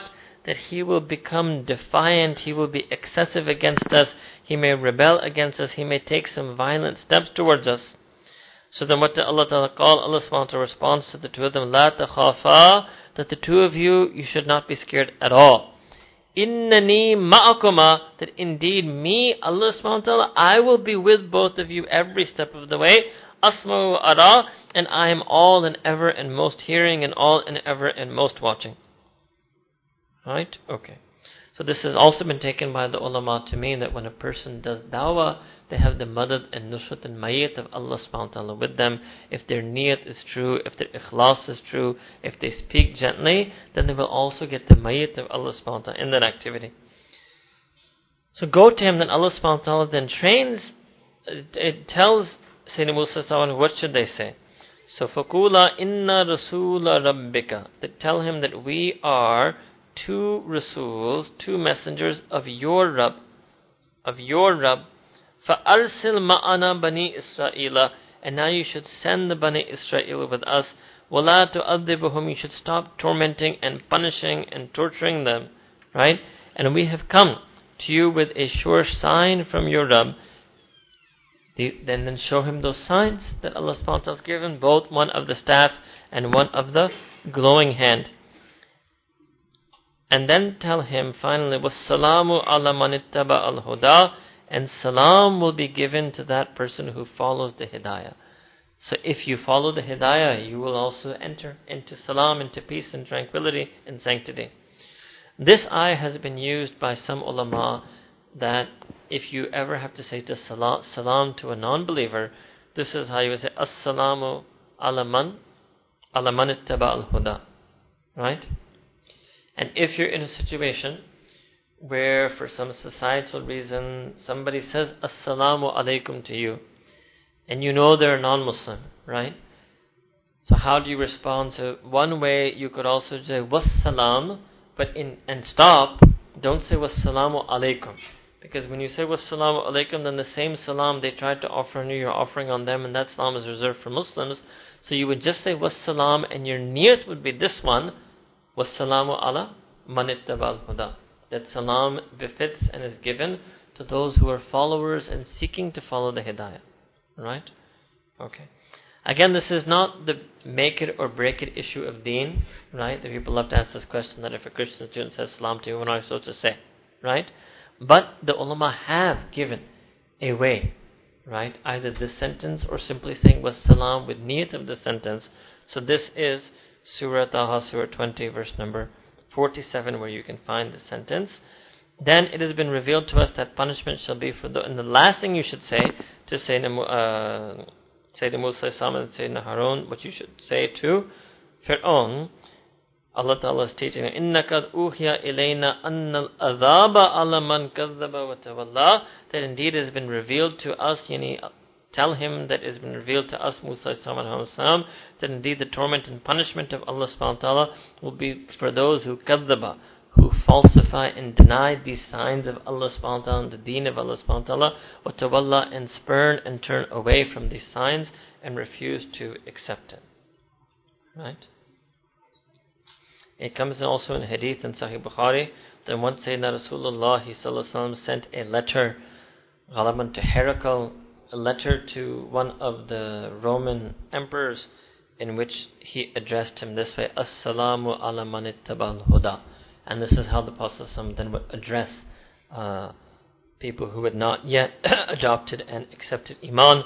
So you can say it is sunnah then to address or greet a person in such a way. So then it's understood here that Sayyidina Musa and Sayyidina Harun went, and they went with their tasbih, with their zikr, while remembering Allah subhanahu wa ta'ala, with the signs of Allah ta'ala. They met Fir'aun and they said all of these things to Fir'aun, and then it means, and Fir'aun said, فَمَنْ رَبُّكُمَا يَا Musa?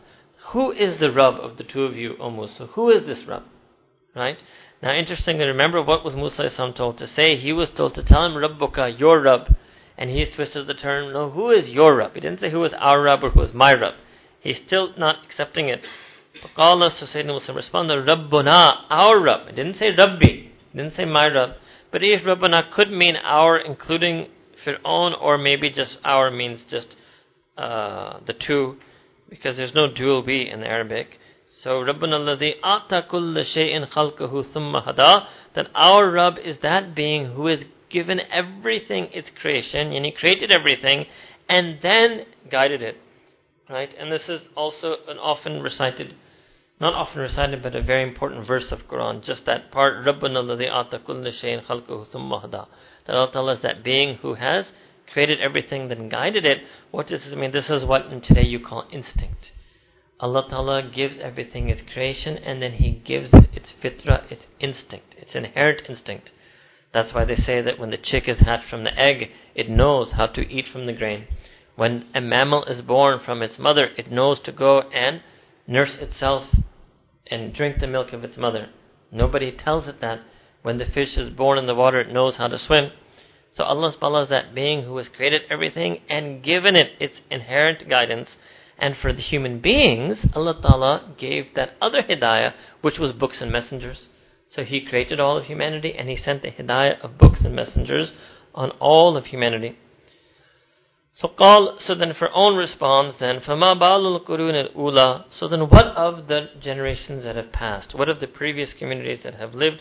قَالَ سَيْدِنَا Musa, إِلْمُهَا إِنْدَ رَبِّي فِي كِتَابٍ. Their knowledge, the knowledge of all previous communities and generations, is with my Rabb. Right? Here now he says, in the Rabbi as opposed to Rabbana. In the Rabbi is with my Rabb fi kitab, in a book. Now it doesn't mean that Allah Ta'ala doesn't know and He needs to take out the book and look up in the reference book. No, fi kitab means in permanently, unwavering, infallible knowledge. That's what this idiom is referring to here. So Allah Ta'ala knows everything infallibly. Their record has been recorded in the knowledge of Allah subhanahu wa ta'ala at an infallible way. Right? La yadillu Rabbi wa la yansa. And my Rabb does not make any mistake ever, doesn't go astray, is not, right? And my Rabb never forgets. Okay. Then he continues, Alladhi ja'ala lakum al-arda. And my Rabb, O Fir'aun, my Rabb, Musa was saying that, O Fir'aun, my Rabb is that one who made this earth mahdan, that made this earth almost like a bedding for you, وَسَلَكَ لَكُمْ فِيهَا سُبُلًا, and that He made roads on this earth for you to traverse, and وَأَنزَلَ مِنَ السَّمَاءِ مَاءً, and He sent down water from the sky. Alright, and then He took out various species of plants and vegetation for you. Eat and graze your animals, there are certainly signs in this for intelligence. Then here, the address to Fir'aun is switched. This is iltifat. Now Allah subhanahu wa ta'ala speaking in His own tense, that we have extracted by means of the water of the earth, various means water from the sky, the rain, various pieces of plants for you. Eat and graze your animals. There are certainly signs in this for the intelligent. So just even in this process of rain and things growing and animals grazing on the things and eating the things that grow from the ground, even that is viewed as a sign for intelligence. So what does that mean? So Allah Ta'ala's concept of aql is something different, right? Aql, when Allah Ta'ala uses in Quran, refers to a person's innate common understanding. You don't have to have degrees to be able to see this process, that water comes from the sky and causes things to grow, and then animals eat those things that grow. You don't need a lot of erudition, brilliance, education. So aql in Quran is not referring to that. Aql does not refer to the knowledge we get in our universities. Aql is referring to our own innate common sense, our sense of perception. So even this is a sign. إِنَّ فِي ذَلِكَ لَآيَةً لِأُولِي النُّهَى, that for those people who have that aql, that intelligence, that intellect, people of discernment, right, they are signs for them. We have created you from this earth, and we will return you to the earth, and then we will extract you from the earth yet again. Alright. So this is the discussion between Sayyidina Musa alayhi salam, Sayyidina Harun alayhi salam, and Fir'aun.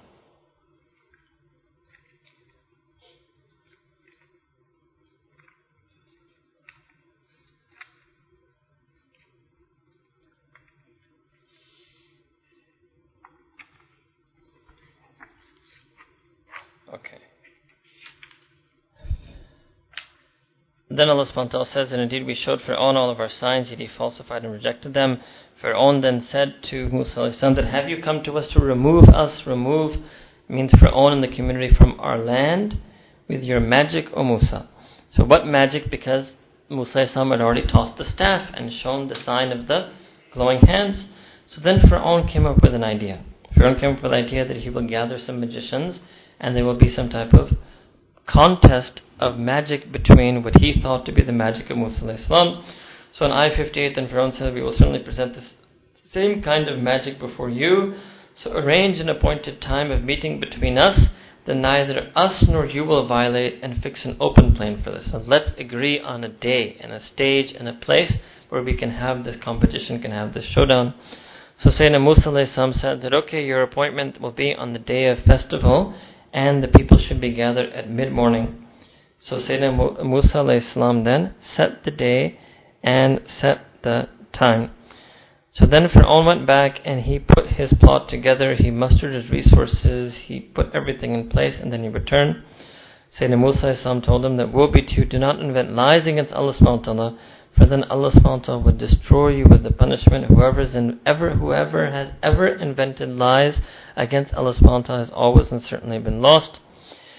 They disputed the issue between themselves, and then they secretly convened. Alright. Now, they said that these are but two magicians, meaning Musa alayhi salam and Harun alayhi salam, who want to remove you Fir'aun from your land with their magic and destroy your excellent kingdom in your excellent way. So you should assemble your group and your plans and present yourself in rows. Only the victor shall succeed today. All of this passage is referring to the preparation of the magicians to contest with Sayyidina Musa alayhi salam. But this ayah, number 62, that they disputed between themselves and then they secretly convened, is that apparently when they met, they already thought that perhaps Musa alayhi salam would be a real Nabi. And so they decided amongst themselves that, okay, if Musa alayhi salam defeats them, then they will follow him. And if it turns out not to be a Nabi and he's just a magician, well, we are better magicians, and then we'll defeat him, and then we'll keep following Fir'aun. That's what it means. Alright? Okay. Then, when they heard Sayyidina Musa alayhi salam saying to Fir'aun that don't invent lies against Allah subhanahu wa ta'ala, then the magicians got even more of an idea that no, this person is not an ordinary magician, but this person is actually a Nabi. But still, because of their fear of Fir'aun, and they had to obey him, they agreed to this contest. Now when this contest starts, so قالوا يا موسى إما أن تلقي وإما أن نكون أول من ألقى, that either you toss first or we will be the first to toss. So they gave him the choice. Allah Sayyidina Musa respond, Bal alku. Okay, no, I will throw first. So then, as you know the story, they threw, Sayyidina Musa threw. So the ropes and staffs suddenly seemed to appear like slithering snakes to him. Sayyidina Musa that you guys throw. So they threw something, and probably Fir'aun had told them this is the type of magic he has. So they thought that their job was to outdo him. So they had some type of optical illusion where they threw some staff and ropes that seemed to appear like slithering snakes. So Musa alayhi salam says, فَأَوْجَسَ فِي نَفْسِهِ خِيفَةً مُوسَى. So Sayyidina Musa sensed a bit of fear. قُلْنَا, Sayyidina Allah subhanahu wa ta'ala tells Musa, لَا تَخَفْ, don't be scared at all. إِنَّكَ أَنْتَ الْأَعْلَى, that no, you will be the upper-handed, you will triumph. And then Allah ta'ala told the Sayyidina Musa, وَأَلْقِ مَا فِي يَمِينِكَ, that toss down what is in your right hand, yani toss down your staff, and it will devour whatever they have constructed. And they have merely contrived the plot of a magician, and a magician will never succeed where he goes. This also, لَا يَفْلَهُ السَّاهِرُ حَيْثُ أَتَى, that the magician will never succeed in whatever he attempts or tries to do. فَأَلْقِيَ السَّحْرَةُ سُجَّدًا. So what happened? The magicians, they fell into sajda. And what did they say when Musa tossed the staff? Then his staff turned into a snake and devoured all of their things. They saw that, they knew the reality. This is not a magician, this is a Nabi. They realized it, because they knew what magic was and what illusion was, and they could tell this is no illusion. Right? This is the real thing. So they immediately went into sajda and they said, قَالُوا آمَنَّا بِرَبِّ هَارُونَ وَمُوسَى, that we also believe in the Rabb of Harun alayhi salam and the Rabb of Musa alayhi salam. Alright. One point here to note very quickly is that Allah subhanahu wa ta'ala said in Quran that a magician will never succeed wherever he goes. Wala, never can a magician succeed. They will never have falah. Haythu ata. So this also shows that magic, even if somebody, because to engage in magic is haram, even if somebody does so, they will never be successful. That can mean, obviously, number one, they will never be successful in the akhirah, they will never have that falah. And it can also mean in this world, somehow or the other, it will backfire against them. Even if it may outwardly initially appear to be successful, that it will backfire against them in some way. When the magicians said they believed in Qala, Fir'aun addressed the magicians, Amantum, have you accepted Iman lahu in Musa alayhi salam? Qala an adana lakum, before I give you permission to do so, innahu lakabir, this is indeed a tremendous thing that you have done. This is a tremendous thing you have done. And then he said that he must be, innahu lakabirukum, that Musa alayhi salam must be your elder magician. He must be the one who taught you magic, and that is why you're following him. So what did Fir'aun say to them? فَلَأُقَطِّعَنَّ أَيْدِيَكُمْ وَأَرْجُلَكُمْ مِنْ خِلَافٍ, I'm going to sever your arms and your legs from opposite ends. And then I will وَلَأُصَلِّبَنَّكُمْ, then I will وَلَأُصَلِّبَنَّكُمْ, I will crucify you. I will crucify you, I will nail you, right, to the trunks of date palms. Then you will learn who is more severe in punishment. And he's comparing himself to Allah subhanahu wa ta'ala. Who is more severe in punishment? Because remember, they balked when Musa said that Allah ta'ala will punish. So Pharaoh said, then I will show you who is more severe in punishment, whether him or Allah subhanahu wa ta'ala, and whose punishment is abka, whose punishment is more lasting. See, the Jahannam is abka, is everlasting. Even what he's talking about as a worldly punishment is just going to last a short period of time. So Allahu Akbar. Now look at the level of iman of the magicians. Always amazed at this, right? They're being faced not with just threats or taunts, with physical violence and then death by crucifixion, but they say, Qalu. Each and every single one of the magicians said to Fir'aun, Lan nu'thiraka ala ma ja'ana min al-bayyinat. We can never ever choose you or prefer you, Fir'aun, over that which has been manifest to us clearly from clear signs on this day. And to the one, وَالَّذِي فَطَرَنَا, to that being Allah subhanahu wa ta'ala who created us. So faqdi, do whatever you want, ma anta qad. It means like in Urdu, karo jo kuch karna chahte. Do whatever you want. Allahu Akbar. This is the height of their iman. Do whatever you want to us. It makes no difference to us. We are going to stay. Innama taqdi hadhihi al-hayat ad-dunya, and whatever you can do is only can be done in implementing your decision in this world. Inna amanna bi rabbina, indeed we have believed in our Rabb, liyaghfir lana, so that he may forgive us khatayana, all of our sins and mistakes that we've been living this life of magic and living this life of sin. And then and that which you, ma akrahtana, that you forced us alayhi to do min as-sihr, from this magic, that you forced us to do this sin, to try to toss our magic against the Nabi of the Zamana. That's the big thing they're thinking about. Wallahu khairun wa abqa. Allah Ta'ala is best and Allah Ta'ala is eternal. Then Allah subhanahu wa ta'ala says, Innahu man ya'ti rabbahu mujrima, that indeed that person who comes to Allah subhanahu wa ta'ala as a person guilty of sin and disobedience, as a criminal, فَإِنَّ لَهُ Jahannam, so such a person will have Jahannam, لَا يَمُوتُ فِيهَا وَلَا يَحْيَا, and they will never live in there, nor they will never die in there, nor will they live. What does it mean? They will never die in Jahannam, لَا يَمُوت, it will be never ending for them. وَلَا يَحْيَا means they will never have a normal life. They will always be punishing. So they will feel, it will be as if they're being put to death over and over again without dying, but because every second they're being put to death, so they're not really living. This is a description of the punishment of Jahannam. So the punishment is such that it's sufficient to put a person to death. And every second is like that. So you can't really call them living. But at the same time, they won't die, even though punishment is strong, and every second and drop of it is sufficient to put a person to death. So that's what it means. La yamutu fiha wa la yahya. Okay, and then Allah Ta'ala says, and as far as that person, wa man ya'tihi mu'mina, as far as that person who comes to Allah subhanahu wa ta'ala as a mu'min, as a believer, qad amila salihat, and that person had done righteous and good deeds, فَأُولَٰئِكَ لَهُمُ الدَّرَجَاتُ الْأُولَىٰ, that person will have high and lofty ranks, and they will have Jannat Adnin Tajri min tahtiha al-anhar, they will have gardens underneath which rivers flow, خَالِدِينَ فِيهَا, they will dwell therein forever. وَذَلِكَ جَزَاءُ مَنْ تَزَكَّى, and this will be the reward and the recompense for those tazakka, who purified themselves from all sin. And the first ishara here is obviously to the magicians, that they did their tazkiyah, they purified themselves of all of those years of magic and sin, and even this active sin of opposing Musa al-Islam, by taking iman in him and being steadfast in that iman and not giving in to the threats of Fir'aun.